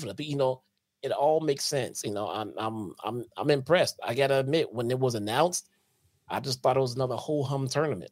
But it seems like Tony came in with a plan, and I think he knocked it out of the park, man. For all of the faults this guy's had a rough 2023. Tony Khan has. But I think he has ended it on a pretty decent note with this tournament. So maybe 2024 will look better for him. It's definitely something that I want to see come back in 24. In fact, I'm very confident, 100% confident that we'll see this tournament again next year. Obviously, we have a new championship crown. The championship will be on the line in the tournament on a yearly basis. So I think it's pretty safe to say we're going to get another AEW Continental Classic. And it was the best tournament here in the United States for all of 2023. And this showed you why. We'll pick it up right before the first commercial break because there was 2 commercial breaks in this match.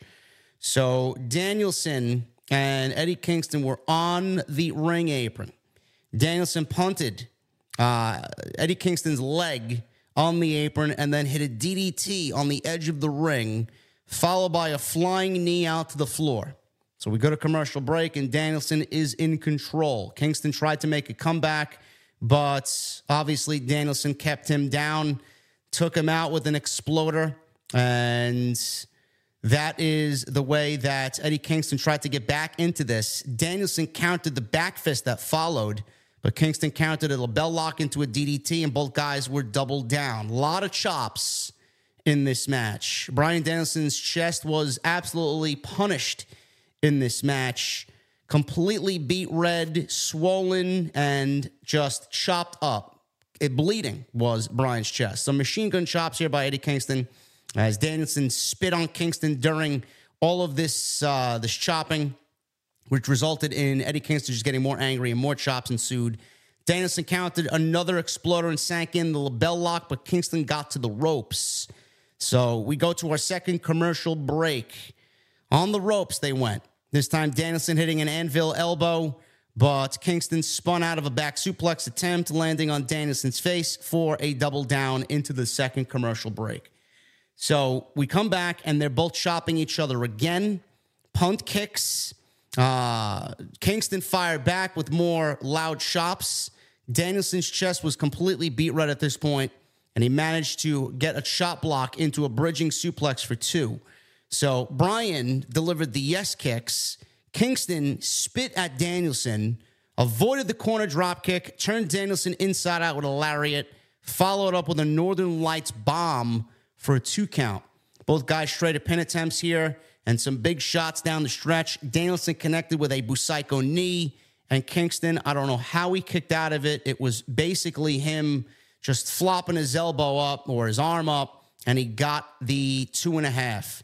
So Kingston, he's laying down, and Bryan is just leveling him with the anvil elbows, and he's just sinking and sinking and sinking with every elbow. Kingston just fading away. And Danielson opted to kick Kingston in the head and demanded referee Bryce Remsburg to stop the match. But Kingston lifted his one finger, and that was the middle finger at Danielson. He flipped Danielson off. Wanting the final shot, Danielson charged in for another Busaiku knee, but ran right into a spinning back fist and then a half-and-half suplex, another spinning back fist, and a Kawada powerbomb high-stack pin. Gave Eddie Kingston the 1-2-3 and enough to beat Bryan Danielson in a fucking great match, story-driven match, and Eddie Kingston's in the finals with Jon Moxley. Speaking of, Jon Moxley came out, to the ring to check on Danielson, and then he gets in the ring with a microphone to tell Eddie Kingston off here about what is going to happen in the finals of this tournament at World's End. So they exchange words. Kingston told Moxley to speak his mind. Mox said all he's ever asked for is for him to give him 100%. He said for a guy who's angry at the whole world, he's sure got a lot of people who love him. Orlando, everybody in Orlando loves him. Everybody across the country loves Eddie Kingston. He says they'll love him at World's End in New York City. He said he knows Kingston knows he can't beat him, so for his money, he's already lost, and he's already given up, and he's already making excuses. He said a couple of years ago, he let him die a warrior's death, and then he came back stronger. But this time, he won't get a single favor. He says if he wants to be the Triple Crown champion like all of his heroes were, he'll have to earn every inch. So Kingston then grabbed the microphone and says, listen, dog, you talked enough. He told him that he's not his young bitch like Yuta. He says he broke into the wrestling business before him, so you're lucky I let you even breathe. He says he hates himself more than he hates anyone else. And he said one time he was going to quit AEW. Moxley told him, you can't quit because we need people like you around here to teach the younger guys. He says he's going to show him his fighting spirit and bust him up. And then he called for his own music to play because that was the end of the promo. This is exactly what we needed here. And this was probably one of the best segments of the entire night. That sold the match. And if you had any reservation about Moxley beating Swerve and Jay White, Jesse, this promo sold that match for you. It should be fucking great in New York. It really should be. I mean, I'm expecting it to. There's been talk about Tony Khan's favorites and it being Moxley and, things like that. But I'm looking at this tournament in a different way, man, because I'm looking at it the way that Eddie Kingston came into this company and the promo that he cut in this tryout match and that, the promo and the way it was heartfelt and it probably got him signed at the end of the day. Mm-hmm. And I'm looking at his indie career, his working with, Brian and Moxley and everyone else. And he's worked his career putting guys like that over, helping guys like that become the men that they are. And I just feel like at this time, guys like Moxley, Brian, some of his closest friends, I think they're hell-bent on actually giving back and putting Eddie Kingston over this time. I mean, this is his moment, man. It feels like this is his actual time to shine on top. I feel like this title, this championship, and this tournament is a fantastic culmination of Eddie's career, how far he's come. He's come into this company and he's waved the flag for AEW. He's put it on his back, and he's seemingly been there for Tony Khan in every step of the way. We went to London, we went to All In, and after the show, when we saw Tony Khan, going into the bar, he was flanked by like two people. One of them, Eddie fucking Kingston, right? I mean, it's right-hand man. I mean, it's basically his bodyguard walking in, man. I think Tony Khan has a lot of faith in Eddie, and the fans are finally 100% behind him, especially in the story that was told in this tournament. I think this is a time you'll never get back, and this is definitely Eddie's moment now that we've gotten this far. So I think this is a great moment for Eddie. I'm all on board, man. I hope he wins. I'm loving it. Yeah, you guys need to ask yourself this question. I get like the smart mark fan out there. Well, Swerve should have won the tournament because he's the hottest guy in the company, and they're going to take him and stifle his momentum. He is losing this tournament now. He's eliminated, and he's going into a match with Keith Lee at the pay-per-view. Okay, fine. You could think that way. Jay White's not on the pay-per-view. That's fine. You could think that way. Bryan Danielson's not on the pay-per-view. Yeah, you could think that way. That's fine. But let me ask you this question. Are you truly, truly, truly upset with everything that I just said? And are you upset with Jon Moxley getting a match with Eddie Kingston that's rich in story at the pay-per-view in New York, Eddie Kingston's hometown?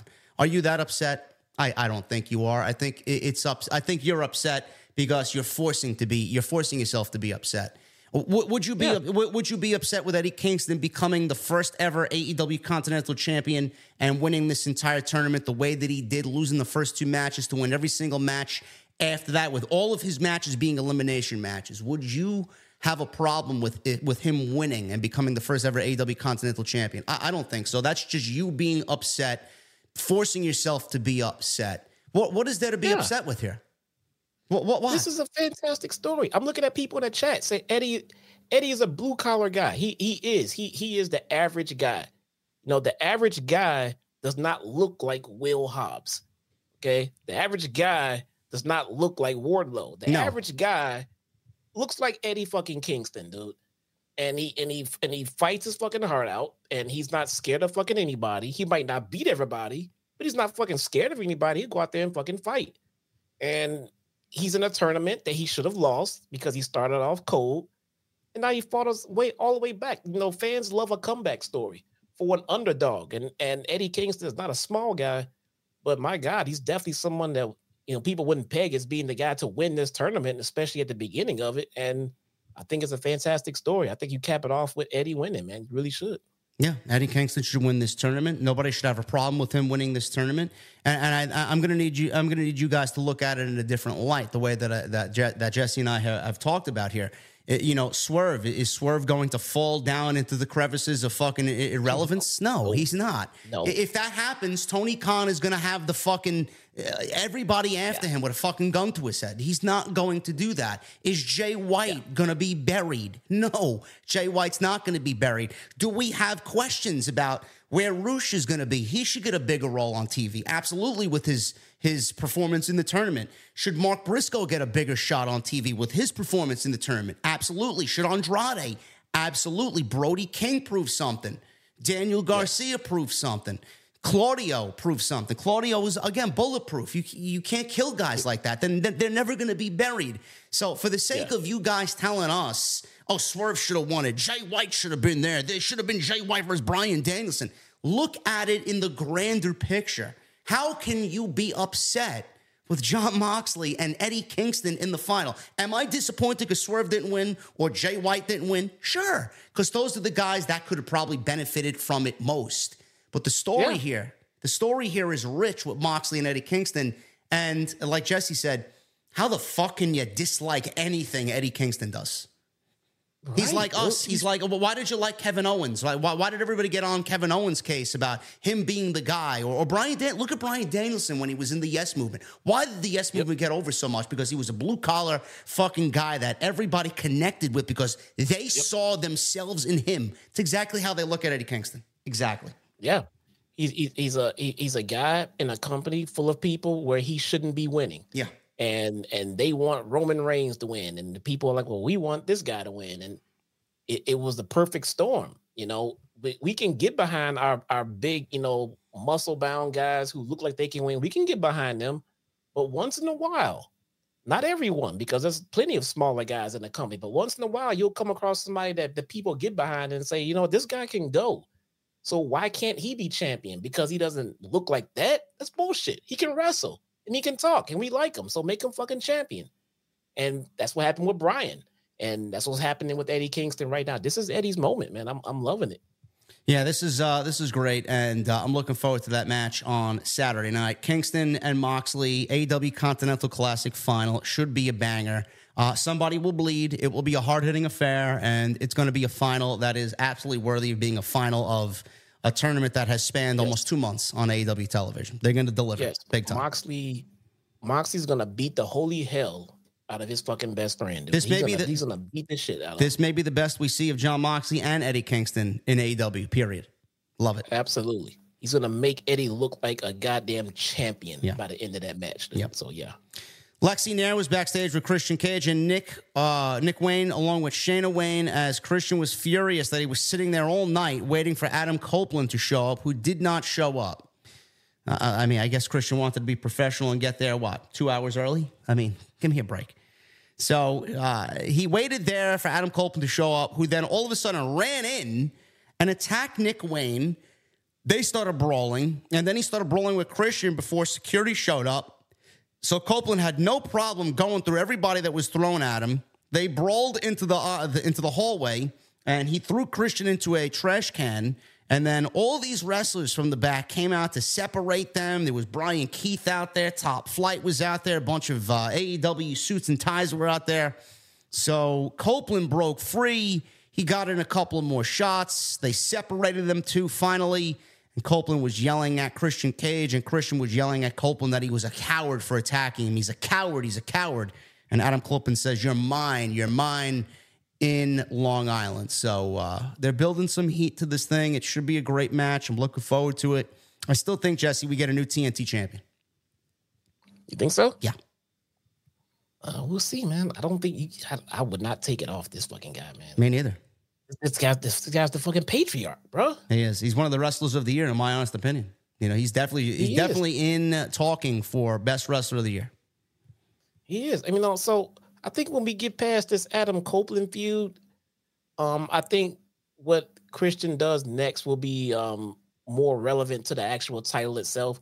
I do think the title has taken a little bit of a back burner to, Adam and Christian, but as it should. I mean, these two guys have way more history than that damn title. It's not about that title right now. But I think going forward it will be. And I'm not taking that title off of Christian Cage, man. The guy is gold. Bro, I remember when this guy came in to the overhype and to the fanfare that TK gave him, and it fell flat. People were pissed off. You know who shit on that, Jesse? You know who shit on that? We did right here. Raise my hand on that. We hated it. Right fucking here, man. Look at it now. The way that he has performed, he has lived up to the fanfare in retrospect. I mean, it still wasn't worth it back then. No. But now, love it. If we would have known then how much he would be contributing to the company, we would have kept probably our mouth shut, dude. Christian Cage has been on fire. Leave that title on him, man. Yeah, it's going to be tough to take it off, and we'll see, though. I'm kind of calling for maybe we get a Christian retaining the title, and then we get a third match at Revolution. We don't know. I think this may go 3. So we'll see what happens, and then maybe Copeland takes it in the third match. I don't know. I think we do get a new champion at the end of all this, and then we'll move on into the next chapter there. But I'm looking forward to what they do on Saturday night for sure. Sky Blue, she went one-on-one with Chris Statlander, defeated Chris Statlander. This may have been the biggest win of Sky Blue's career so far in AEW. Solid match between these two ladies. Went about 9 minutes or so. Stokely Hathaway was on commentary for this, kind of planting seeds about Statlander and Willow, maybe having some dissension happen there. I don't know what's going on there. He was going back and forth with Taz. He mentioned that Statlander is tough coming back from injuries, while his cousin Leon, who works at AutoZone, twisted his ankle and has been out for 5 years.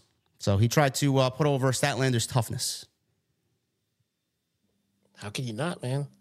And Stat looked good out there tonight, too. She did. She always looks good. She looked fantastic out there tonight. I don't know. I'm a little disappointed in how her title reign went, because I had so much. I had higher hopes for it, and it did. But I just feel like once again, creative let her down. What did you say last week? She lost the title and they never made mention of it or wanted to go after it again after she lost it. She's like, oh, whatever. Yeah. I'll just go do this thing over here. They showed her record on the screen. It was like 23-1 or something like that, for the year and everything else.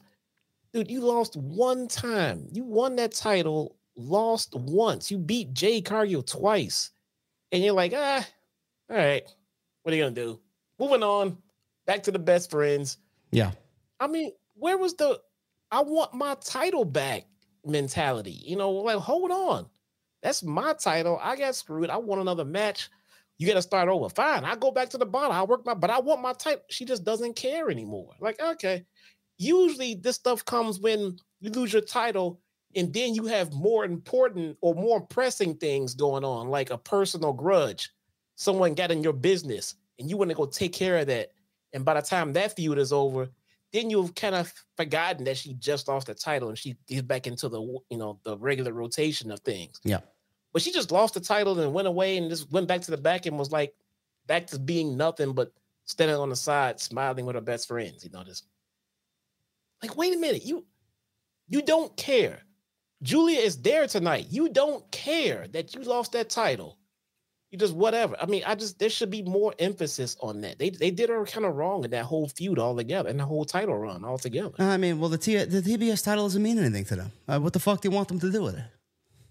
No.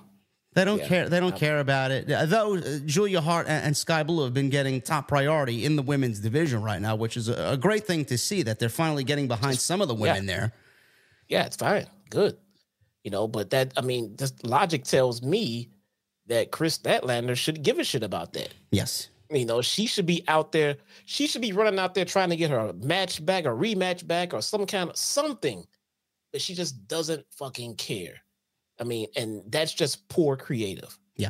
That's just piss poor. There is nothing but piss poor creative. I'm sorry. I'm not trying to shit on anyone, but just to keep it, if nothing else, that keeps the title important. Because if Chris Statlander gives so much of a shit to try to get it back, doesn't it make the title important? Let her try and fail. That's great. And then when she tries again, let her next feud come and interrupt. And then she can focus on that feud because they interrupted her, rematch. And then you move Julia Hart on to Abaddon and whatever else she's doing. But you just don't look. If Roman Reigns lost the title at the next show, you think on Monday or whatever show he's on Thursday, on Friday, he just comes out and was like, all right, so next order of business, Don't you want to try to get your fucking title back? You don't care? I mean, they did that with Cody, too. He made little fucking nuggets of mentions of it. But he was, after he lost to Roman Reigns, it's like he almost, I don't want to say he didn't care, but he got put into a thing with Brock Lesnar, and he didn't really make an effort to even go back over there. It's like, all right, I'll just deal with this. I'm like, what the fuck are you doing? I'll give him the benefit of the doubt. At least Cody moved on because he had a more pressing issue. He had to deal with Brock Lesnar. But yeah, when that got done, it was just like, okay, I guess I'll take it. What was he feud with? Dominic Mysterio? Yeah. I mean, come on, man. It's good shit, You're pal. supposed to. We know that you're trying to push this to WrestleMania. We know why they're not in the ring again. But you have to give us some kind of kayfabe reason as to why he doesn't give a shit anymore. Is he just sitting around saying, well, I'll just wait to WrestleMania? No, he's supposed to want it right away. Same thing for Chris Statlander. You just lost your title. You worked your ass off to come back. You beat Jade Cargill twice. You lost the title. And now you're just sitting behind your best friends, smiling, happy. Don't give a shit. That's not good for the title. Statlander doesn't give a shit. Neither does Tony Khan. That's not good for the title. She should want her title back. She should be knocking down Tony's door. Where's my rematch? Kicking down Julia Hart's door. I want my rematch. She doesn't care. No. There's no mention of it. She just doesn't give a shit. You know who cares? Sky Blue cares, man. She's wrestling her ass off out there. So this was a very good match for 9 minutes that they were given. Sky Blue looked good. Statlander looked good. Statlander came back after a commercial break with some clotheslines. Stat then connected on Chaos Theory for a 2 count. But Blue answered with a Code Blue, which looked very good. It always doesn't look good, but Sky Blue hit the Code Blue for a 2 count of her own. Blue wanted a second rope, her and Karana, but Statlander countered into a powerbomb. Going back and forth here, we had Blue and Statlander fighting in the corner, where Blue slid out of a superplex attempt, and this allowed Julia Hart to appear from underneath the ring and hit Statlander with the TBS title. Blue connected with a big kick, followed by an avalanche Code Blue for the 1, 2, 3. Post-match, Blue kept attacking Statlander with Julia Hart delivering a sliding clothesline to the back of the neck. Blue slapped on a Dragon Sleeper before Willow Nightingale ran out. Cleaned house, Julia and Blue retreated, and sandwiched in between these ladies, or I guess outside, they were on the ramp, and they were in the middle. You had Willow on one side, and then Abaddon appeared on the ramp, and they were kind of sandwiched between these two ladies on the ramp, and that was their sell for Abaddon and Julia Hart for the TBS title at the pay-per-view. I don't know where we're going with this Julia and Sky Blue pairing. Like Jesse mentioned, there's been no dialogue at all about what's going on, why they're pairing, why Julia is paired with Sky Blue, and Sky Blue turning to this dark side. No dialogue at all about why it happened. We're just visually seeing it happening with no explanation. But from what I gathered, Jesse, it's almost as if Julia is proud of what Sky Blue has become. Now, I could be wrong in this. This is just my interpretation. Julia is proud of what Sky Blue has become and is a little too trusting of Sky Blue right now. But at the end, Sky Blue is becoming a little bit more darker than Julia is, and then she's going to eventually eye that TBS title. I think we go from Julia to Sky Blue in the TBS title rankings. That's just us coming up with our own. I mean, that's just my interpretation. I mean, we shouldn't have to do that. You know, I mean, it feels like we're at the stage now where they should be telling us what's going on. Is Sky Blue in the House of Black? Is she Sky Black now? No. Does Julia have her own separate stable? Are they forming a tag team? You know, what are we doing as far as these women being together? We like the pairing. It makes sense. We would like an explanation because it came off a little bit botched when Sky Blue turned on Julia and then started dressing like her and then sided with her for no reason at all. But that's fine. I'll look past that if you just explain to me why they're together and what their plan is. Is she in the House of Black? Let's start there. Is she in the House of Black? I don't think so. Explain. Why not? I don't know. Is she going to be? Why is she not? What is their relationship about? Well, she's not the leader of the House of Black, so I don't think she's the one to make those decisions. Maybe not. You know, is she qualified? Is she going to be? You know, I don't know. I see this super chat. I kind of want to wait till it comes up. I just want to get to it now. It says Adam Copeland specifically cut a promo saying he wants to take the title from Christian now. How is that not about the title? LOL. All right. Who is that? Seizure Your Property with a $5 super chat. Thank you, man. Hey, thank you so much, man. So it's not about the title. Christian and Adam, if Christian was not the TNT champion, would they be in this feud right now? The answer is yes, because they have history and they're best friends. That's why they're in the feud. All right. It just so happens that Christian also just happens to be TNT champion. And Copeland got so pissed about this whole ordeal, he said, you know what? As a bonus, basically, on the back end, I'm also going to take your fucking title from you. It's not about the feud that's going on because Copeland wanted the TNT title. That was secondary. That was not the reason. It just so happens he is, and he'll take that too because he wants to take everything from him. But if he wasn't champion, if someone else was TNT champion, would Copeland be feuding with them because he wants the title, or would he still be sitting here feuding with Christian Cage? I think you know the answer, and that's why the feud is not about the title.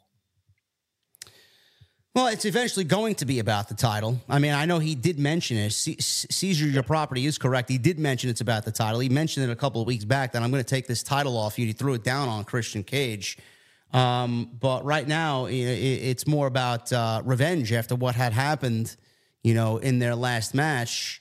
And the title is just there right now. But, I would say, as far as what Jesse's saying, the title is secondary here.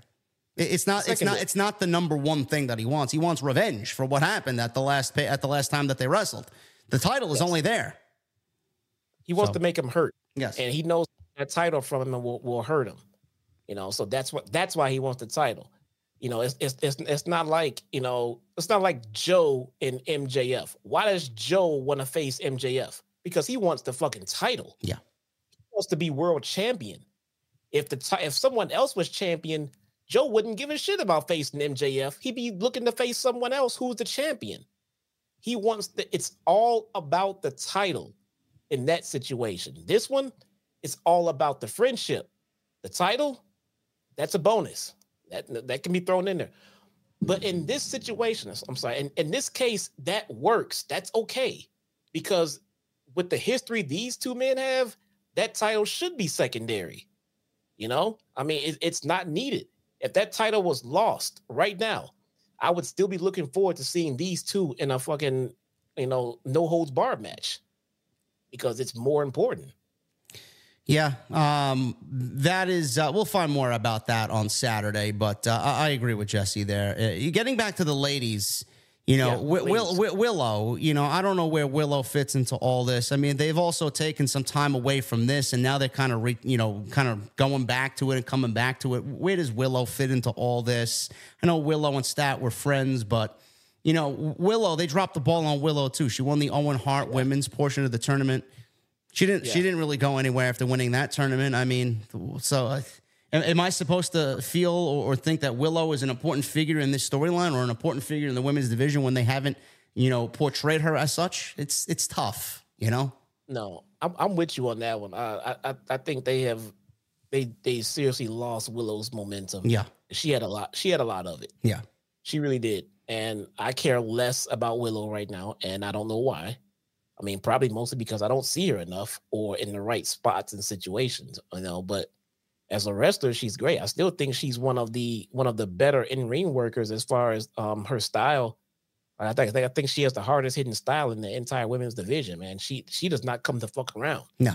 You know, Willow will come out there smiling and kissing babies and shaking hands and get in the ring, and she will murder a bitch, dude. Yeah. It is not about fluff with Willow, and I do appreciate that. But I would love to see her in more engaging things. I mean, just something more interesting rather than I think her and Stat are friends, you know, and maybe they're not going to be friends.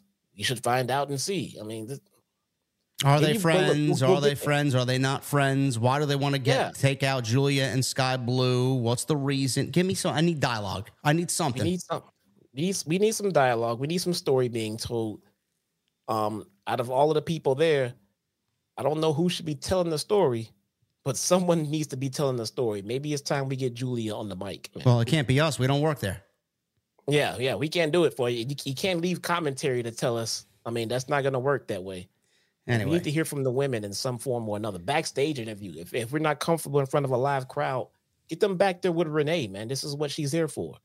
We need to get that story out. Two ladies were backstage with Renee. It wasn't any of the ladies that we were talking about here. Ruby Soho and Saraya were backstage with Renee, who interrupted to tell her that she has a birthday gift, Saraya, for Ruby. So Harley Cameron, if you guys don't know who she is, she was a part of QT Marshall's QTV segments. Harley Cameron walked in, and Saraya said she's a good little helper who will do anything, and she's good with her hands, she says. Wink, wink. And then she pulls out a butcher's knife, Jesse. A butcher's knife. And just went straight psycho. This is what my reaction to JD was like, who is this bimbo? Because she kind of came in with the same thing as Mariah. I'm like, who is this? So all I texted you was that's the one from QTV. Yeah. And I'm like, oh, okay. It's kind of a weird intro, but all right. I mean, is she going full-fledged Jason Voorhees here? I don't know. Dude, I don't know what the fuck she's doing, man. She just turned into an axe murderer. Like, it's like she just morphed into the hot mess, like right away. I thought she was with Nick Gage for a second there. She just put out this big ass, my kitchen knife is not that big. I mean, again, Exhibit B on the why women's division in AEW is just completely useless. Like, what are we doing here? Like, this is what they call creative and engaging storytelling. And then Saraya says, "Well, we'll find out what happens with this knife, and you know, we'll get a better understanding of why she did this next week." I don't give a shit. Tell me this week, bro. I mean, presentation. I'm not saying there's anything wrong with Mariah May. I'm not saying there's anything wrong with, you know, this one here tonight, but it's about how you present them. Sometimes a couple of, you know, vignettes and some preemptive storytelling can help ease the debuts and make them feel a little bit more impactful, a little bit better, a little bit more important. Yeah. Rather than just a lady showing up and just turning psycho with a knife. Okay, what the fuck just happened right here? She's good with her hands, bro. Good with her hands. I'm like, it's great. Dude, it's all over the place. Is she a slut? Is she a psycho killer? What is going on? Again. This is why I'm saying the Divas era is starting to come back a little bit, man. Whatever, man. I don't know. If it is, it is. I don't give a shit.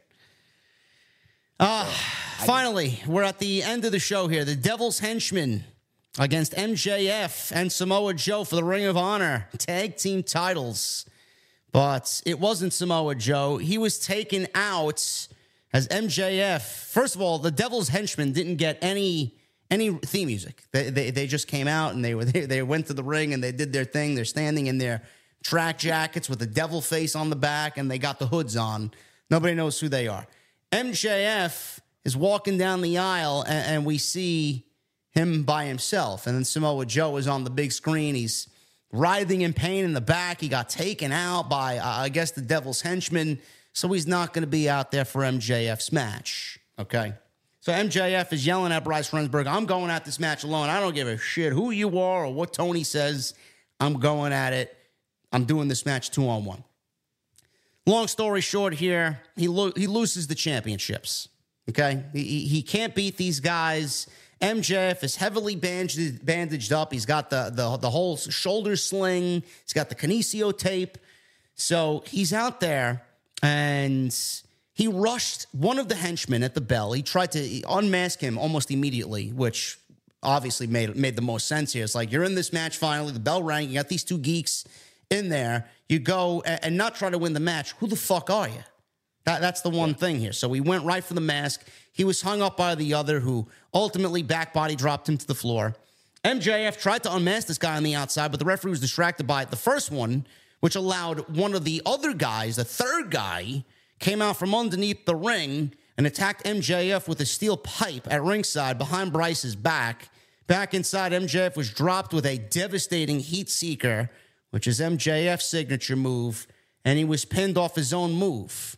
1, 2, 3, and now the Ring of Honor Tag Team Championships are held by two guys that we don't even know the identity of. So that says a lot about Ring of Honor. Post-match, Post-match, all three of these guys attacked MJF. Samoa Joe hobbled down to the ring finally with the match over with the steel chair. Henchman bailed.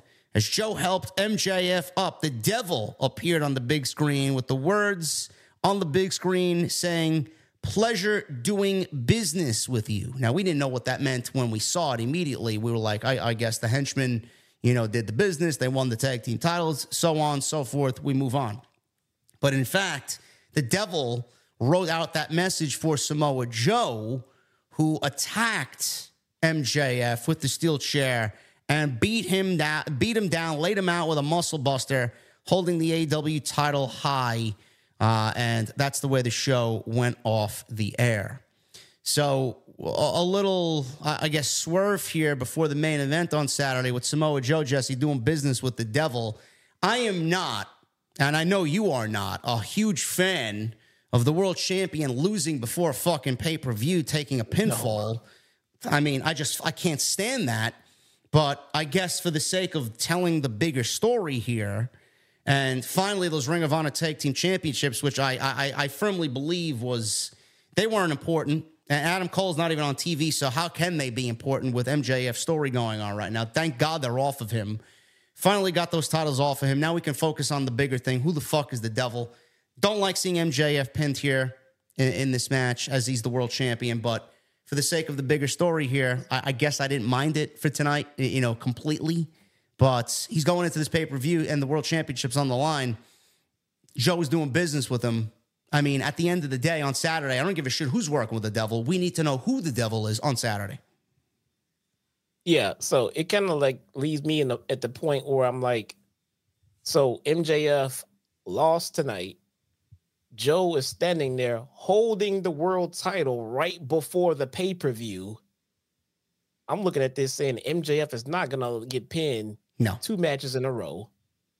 Joe is holding the title before he wins it, which is a cardinal sin in pro wrestling.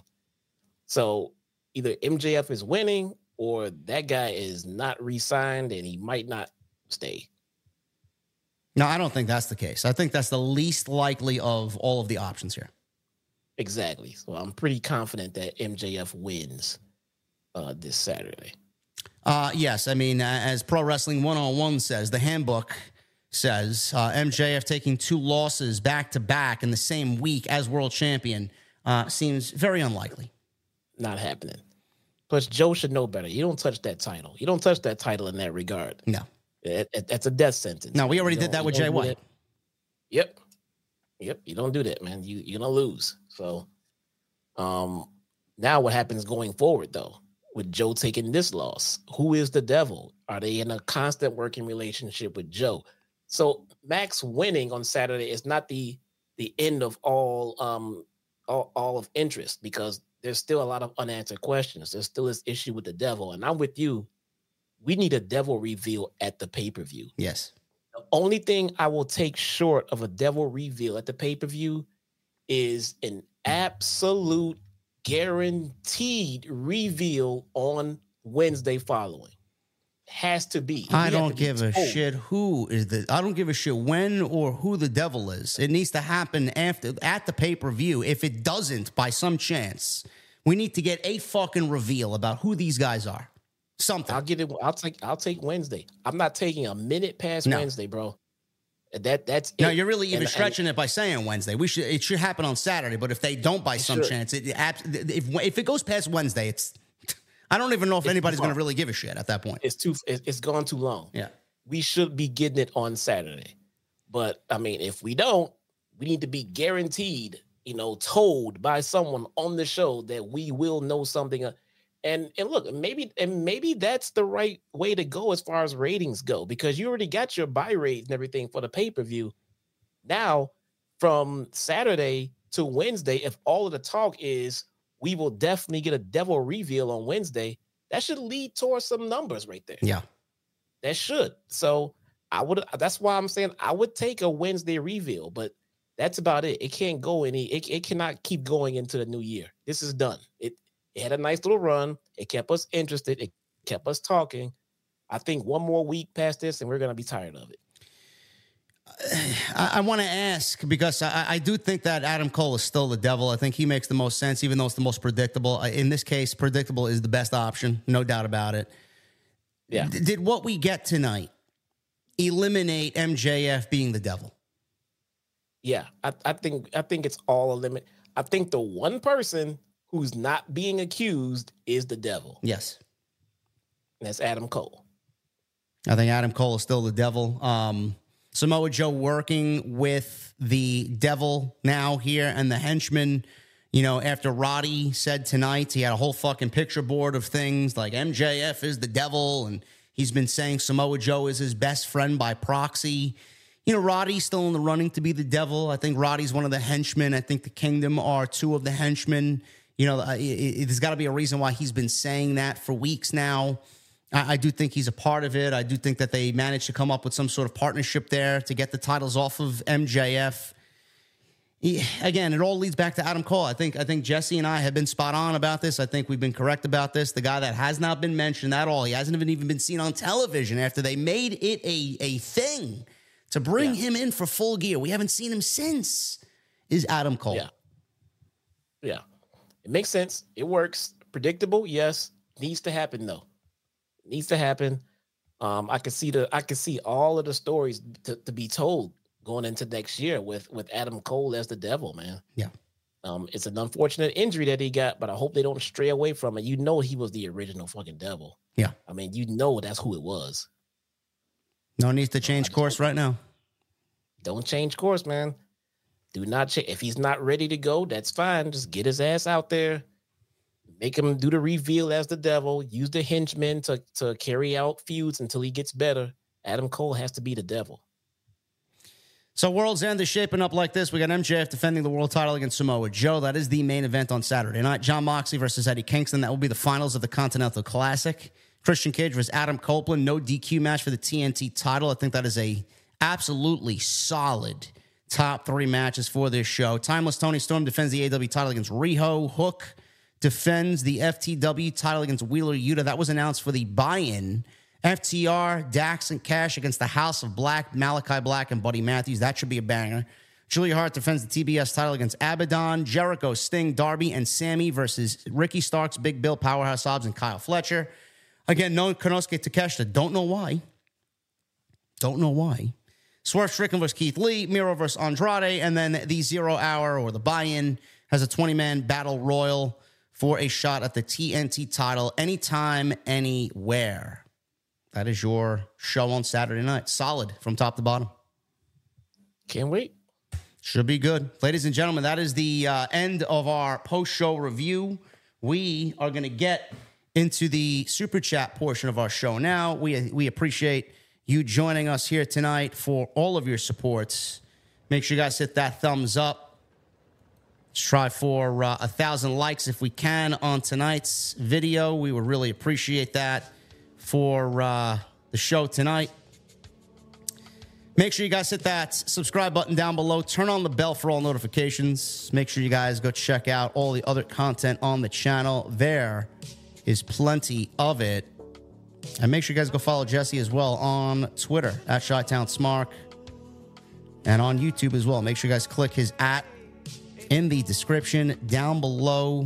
Everything you need for Jesse's channel is right there. How many subscribers you got, Jesse? I am about 5,000, I want to say. 5,000 subscribers. I think so. Let me see. I will actually look right now. But if you haven't, join me for I think January 13th is my complete relaunch. Join me. And my new layout, my new setup, find out what my new schedule will be like, all of that stuff, man, because I'm going to make 2024 a bigger year for me. 5,100 even. Wow, that's crazy. 5,100 even. I expect to at least double that by the end of the year next year. So that would be a good goal to set for yourself, for sure. That's what I'm hoping for. So if you're not a member, become one. I'm gonna do all kinds of content, man. I got all kinds of stuff laid out. I even got a buddy of mine who's on board with helping me out with maybe some member stuff, and maybe even some Patreon stuff down the road. I got a lot of stuff in the back of the bank, man. There you go. I love it. I love to see people growing, man. I'm gonna do the same. We got some cool shit coming up for 2024, guys. I will tell you guys about that a little bit later on, though. And Saturday, I will be at World's End. I will be there with Ticket Drew. I will be, hopefully, if I can nail down a flyer to go out on social media tomorrow, we will be doing a meetup at the Green Turtle right outside the Nassau Coliseum. It's like a 4-minute drive from the Nassau Coliseum. Should be great. Hopefully to meet you guys there. Then we'll be going to the show. Don't know if I'll be doing anything after the show, but Jesse and I will be doing the post show on Sunday afternoon, New Year's Eve. So look out for the notifications for that. Should be fun, and we have a lot to talk about, no doubt about it, coming out of Saturday's show. But let's get into the super chats here. Press pass situation. I got denied again. I don't know if you applied, but I got denied for media again. They said I'm not gonna be there. Why would I apply? Why would you? I mean, you could fly out. Why not? I'm not gonna be there. But you said you had a guy looking into it. How did that go? I don't know. He said he didn't hear back yet. But the thing is, they told me that they didn't have, they had scarcity in tickets going around. They couldn't give out media tickets and credentials. I'm like, oh yeah, really? WrestleTix says that there's about 1,500 seats left still available. Told you to talk to that one guy, man. I don't want. Listen, man. I don't want to come off like a greedy mark. Okay. I get you, but you know, some people don't offer up things they don't mean them. So I'm lucky that guy enjoys what we do. That is true. I'm very happy that he does. I don't want to ask for handouts, man. I don't like asking for handouts. I don't like asking for anything. But I mean, when I know something's fucked up and wrong, I'm like, come on, man. The last show of the year in New York, and I'm 20 minutes away. Come on, man. Really? I'm pretty sure that guy is watching this stream, and maybe he'll reach out. Who knows? We'll see. Anyway, guys, let's get into these super chats. Michael Krause with a $2 super chat. What's up from Walla Walla? Hope you had a great Christmas. Michael, it was simple. The way I like it. Thank you, man. Hopefully you had a good Christmas, too. Nick Williams with a $20 super chat. For JD and Jesse, what was your funniest moment in the OTS venue this year? Also, here, a question for the chat. If you were to go on a date with Tiffany Stratton, Fallon Henley, Sky Blue, or Julia Hart, who would you go out with? Sky Blue. No doubt about it. Jesse answered for me. And what was my funniest moment in the OTS venue? That's a good question, man. I don't know. You got a favorite OTS Dynamite memory for 2023, Jesse? Let's see. So you fell out of the chair. Definitely not this year. No, I did not do that this year. Okay. Just want to make that clear. That was not this year. Okay. So that was not the funniest moment. Is that the funniest OTS moment of all time? Yeah. Me doing the Braun Strowman and me falling out of my obviously broken Secret Labs XL Titan chair. Did you replace that chair? Yeah, I gave it to I gave it to somebody that also doesn't like it. Okay. I think. Oh wait, you know what? For me, I think it was the debut, the first shock debut of Cucky. Right after Cody got up, looked next to him, next to a rubber chicken, just like he just said himself, Cody. And then Cody came to our show, man. There you go. Who doesn't love Cody? But Clucky. Nick Williams, thank you for the $20 super chat, brother. Really appreciate all your support this year. Michelle with a $5 super chat. Nice to see Darby and Sting back, but odd that they align with Sammy and Jericho. Seems too random. And Brian did the right thing to put Eddie over. Brian did the right thing to put Eddie over, and that's what Brian is and who Brian is. One of the greatest ever. And, yeah, it does seem random with Sammy and Jericho, but, again, they had to pivot for the Kenny Omega injury, so can we really go too hard on that one when it's all about Kenny Omega and his injury and him being the priority, getting back to healthy? Yeah. Come on. I hope they use Kenny's absence as a catalyst to bring him back in top cleaner form. Yeah. Bring him back top of the fucking card. No more trios bullshit. No more hanging out with golden shits. Oh, no. Kenny, top of the card, heel or babyface. I really don't care either way with Kenny Omega. But he needs to be at the main event level all day long. I mean, you got to stop with this bullshit. You're at a time right now you need your best people front and center. Kenny Omega should be at the top of the fucking card. I agree. Tony Brown with a $4.99. My absolutely delicious sky booty. Yes, Tony Brown, we know you are a thirsty man, brother. Thank you for the $4.99. Thank you for all the support this year as well, Tony. Yes. Lord J. Coyle with a $2 super chat. People need to realize Swerve has bigger plans. I agree. Can't be too upset at it. Can you be disappointed? Sure, I think everybody initially was disappointed.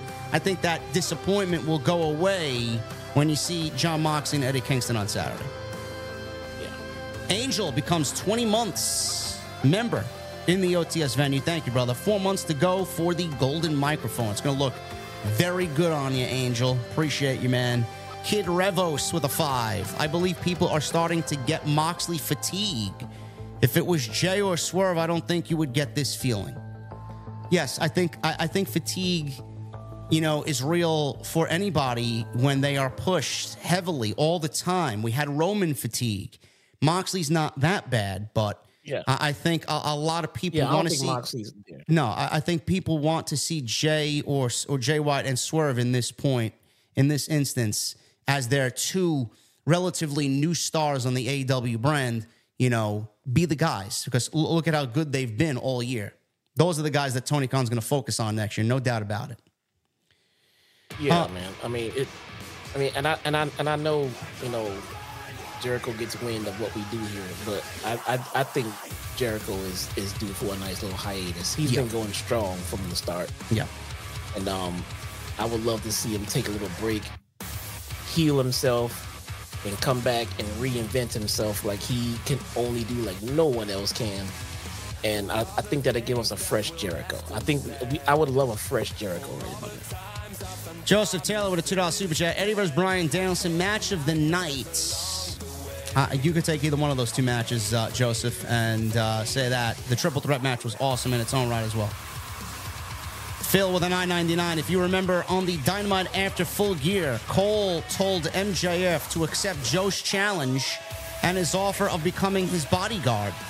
That ending can further prove that Adam Cole is the devil. OTS for life. Phil, thank you for that little nugget of information. He did say that, and you are absolutely correct.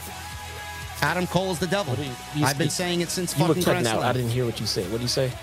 If you remember on the Dynamite after Full Gear, MJF was told by Adam Cole to accept Joe's challenge after his offer of becoming his bodyguard. That ending can further prove that Adam Cole is the devil. Yeah, I forgot about that. It's a good point. Yeah, true. I've been saying it since Grand Slam. Adam Cole's the devil. Billy Sizane with 17 months. JD and Jesse, happy holidays. Can't wait for World's End, baby. Adam Cole, El Diablo. Yes. He is El Diablo, Billy. Thank you for 17 months and your unbelievable generosity tonight, Billy. Thank you. Emerald Lord with 21 months. OTS for life, he says. Thank you, Emerald Lord. Kid Revos with a 10. Keith Lee could have been doing promos or attacking the members of the Mogul Embassy, so we know that he's after Swerve. This is ice cold, like frozen leftovers ice cold.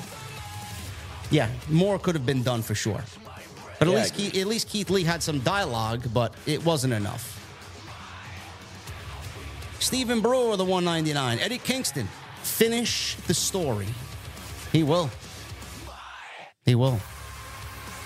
Billy, Jason, Angel, and Billy again.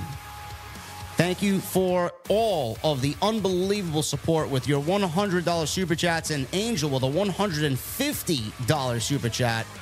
Thank you guys very much, man. You make the show and you make the podcast what it is every single week. Thank you, gentlemen. D. Bastardo with a $5 super chat. JD responded to my situation, sharing something you never shared before, opening up about your parents. That's true empathy. JD and Jesse 2024. Let's do it. Thank you, Bastardo. Hopefully you had a very Merry Christmas, brother. Jason with another $10 super chat. This is Jason Barker. I feel like 6 months after Mariah May's in-ring debut that she will get lost in the shuffle like all of the rest of them. Britt Baker and Serena Deeb. Cough. I mean, I think Britt will be back next year, and Serena Deeb should be back on television. I don't know what's going on there. She's cleared and ready to go. So hopefully we see her. She's got a lot to add to that division for sure. Yeah. Jay Caleb with 15 months. Hammerstone basically said his MLW goodbye recently and posted about the masked men tonight. Any chance he's AEW bound or just Twitter fluff? I think whoever is a free agent now will do whatever they need to do to continue to be in the public eye to get them whatever traction in light of free agency. I don't think Hammerstone is going to be one of the Devil's masked men. He's a big dude. If you've seen someone like him underneath the suit or underneath the fucking getup, I mean, how many people look like that? Come on. Sir Deep with a $200 super chat in his currency. This is rupee, 200 rupees. Hi from India. First thing that JD, I used to think you are biased towards AEW, but it has changed, and I've seen you criticize them for bad things. I just watch your stream and tweet for reviews. Listen, brother. Jesse and I are always fair, no matter if it's WWE or AEW, man. We don't have any allegiance to one brand over the other. No, people listen for what they want to hear. Yeah. Take what you say and apply it to the agenda they want to hear, and then form their own opinion of, oh, well, you're just a insert company here dick rider. Yeah. Because when you take shit about WWE, you're just an AEW shill, and then vice versa when you say shit about AEW. So I stopped trying. I've gotten off of Twitter. I mean, my account is still there. I still check it, maybe randomly, but I stopped looking at Twitter. The tribalism has gotten too fucking strong for me. Eric Newton with 24 months. Cheers, JD. Hope you had a good Christmas. Eric, that golden microphone looks very good on you this holiday season, brother. Thank you so much for your support. Kelly with a $4.99. I know it's late. Can I get a birthday shout out? My family celebrates Christmas more than my birthday. My siblings only care. Christmas sucks. Happy New Year's to OTS. Kelly, happy belated birthday. Thank you for all the support, Kelly. Sleep Gang with a $5 super chat. Not going to lie, I really wanted Jay White to take it, but I'm 100% accepting Kingston versus Moxley, knowing the history was tilted at first, but now interested. Yeah, I think a lot of people felt that way, and I think a lot of people are going to have a changed opinion on Saturday night, brother. Delightful Entertainment with a 199. I'm so over Jon Moxley. Jon Moxley's great. I think he gets shit on for no reason. But is he a little too much on AEW television? Yeah, but that's why he's called the ace. When you got an ace like Jon Moxley, Tony Khan's going to rely on that ace. But you can't use the ace all the time. Otherwise, everybody gets a little too, what's the good word for it, Jesse? A little too bored? Comfortable, yeah. I think it's good to have a constant like Moxley, man. I mean, you got to have a guy you can depend on to be able to put in a slot when you need him and him to knock it out and perform. Yeah. And you got a guy like that in Moxley, and then people complain that he's always there. I mean, how much you want me to say, man? I mean, again, I brought up Roman. Roman's been on the top for a decade and going strong, and people are tired of Moxley. Okay, it's to each his own. I mean, I have no problem with Mox. I'm loving Mox and his work and everything he's doing. So I don't know what to say. Man. Wasn't Jon Moxley the guy who wrestled like 500 straight matches in WWE? He was like the Iron Man over there. He was like the Cal Ripken Jr. over there while he was. I don't think he was with the Shield doing that, but I think when he was like the United States champion and doing his singles run over there, he was like the Iron Man for WWE, working the house shows, working the weekly television shows. Now he's the ace and the guy that Tony Khan relies on most. Wouldn't you want a guy like that if you're Tony Khan? Wouldn't any wrestling promotion want a guy like that? I know I would. Me too. I definitely would. Seizure Your Property, thank you for the $5 super chat. Hopefully we answered your question in the way that you wanted about the Christian and Adam Copeland storyline, about it being about the title or not. Hopefully we answered your question, brother. Thank you for the 5. Basic with a 5. For the life of me, I don't understand why Statlander isn't the face of the women's division. Well, she's not timeless. That's why. Yes, man. I don't know. I mean, she could improve in the promo and gimmick department. I'll give it that. But her stature and her gimmick and her in-ring work, I mean, she's good. Yeah. Is she great? No, but she's good. She's really good. Stat is very good. With the right creative, she could be great. Will Chisholm with a $5 super chat. What are we really doing with Ruby Soho? What is her end game for this stupid storyline? One that I don't give a shit about. To go out on a date with Matt Menard. Yeah, Matt Menard. They're trying to go out and people don't want them to date. I don't get this. I don't know. You want to date the guy? Go out and fucking date the guy. Go out. Sounds like the storyline's written by a high school student. Really? What the fuck, man? Let's go out. We got married people out there. How come you guys can't get together? Fucking Lee Johnson and Julia Hart got married. You guys can't go out for a damn dinner date? What is going on here? Chakra Rasta with a $5 super chat. I don't know if y'all caught it, but commentary said, "Here go the guns," when the mystery masked men came out by accident. Here come the guns. Did you hear that?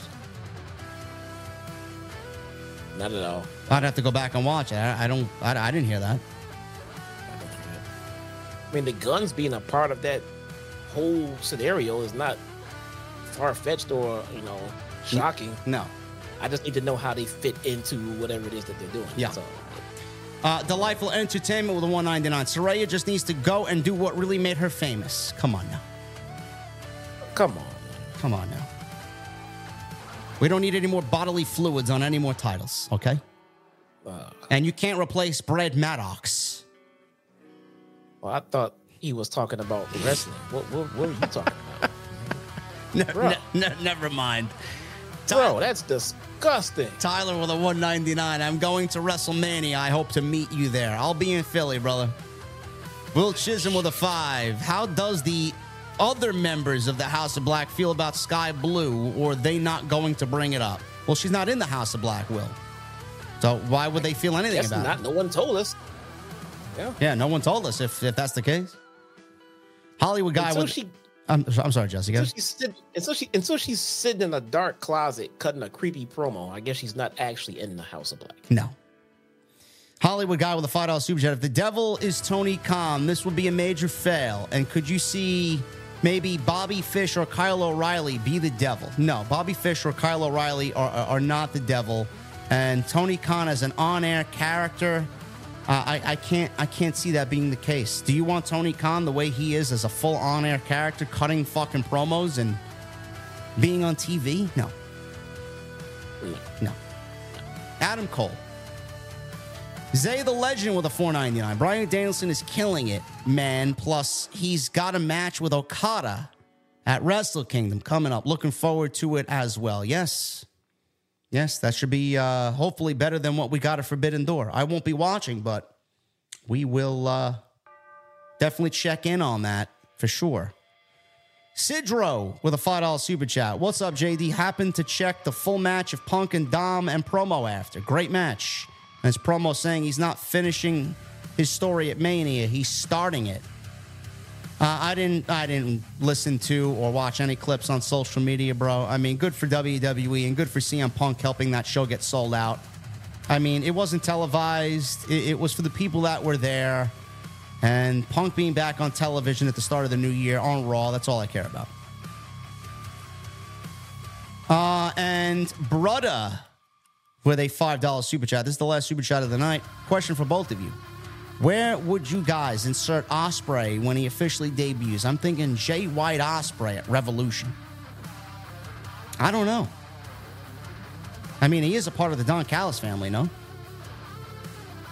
I think that's what they implied last time we saw him on TV. Yeah, he was working with them at the very least. I don't know. It depends on who's injured or not injured at that time, to be honest with you, because I want to say Kenny Omega, but I have no idea what's going on with Kenny about that time, so who knows? It's a good question, though. Where does Will Ospreay fit in? I don't know. I don't really know. We'll find out going into Revolution, because I do think come January, he's a free man. So it's a good problem to have. You can pretty much insert him anywhere. Ladies and gentlemen, thank you so very much for all of your supports. Jesse, appreciate your support as well. I apologize if this wasn't the whole full-on OTS production, but again, I am in Orlando until Friday. I will be back in time for World's End. So hopefully you guys enjoyed the show tonight as I'm on the road. Jesse, you guys can catch him on YouTube and on Twitter. Go follow him on social media. Follow me on social media. Hit that subscribe button down below. Turn on the bell for all notifications, and make sure you guys go check out all the other videos on the channel. There are plenty of videos on the channel for you guys to get caught up on. Next time you see me is when I get back to New York, man. We'll have some extra. And then Saturday, I hope to meet some of you going to Nassau Coliseum for World's End. Make sure you guys hit that thumbs up on the way out, and I will see you back right here on OTS this coming Friday for World's End going on to this weekend. See you guys later.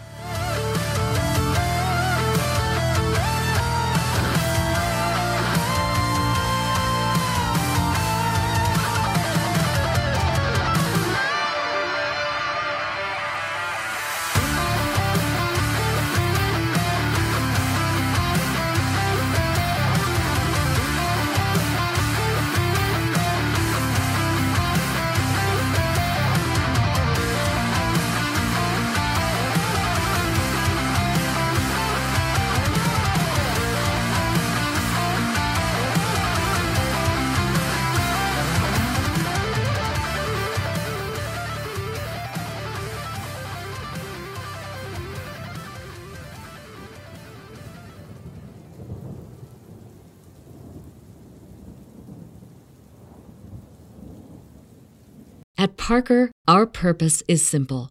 We want to make the world a better place by working more efficiently, by using more sustainable practices, by developing better technologies. We keep moving forward.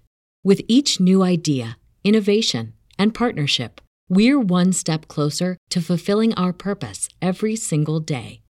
To find out more, visit parker.com/purpose. Parker, engineering your success.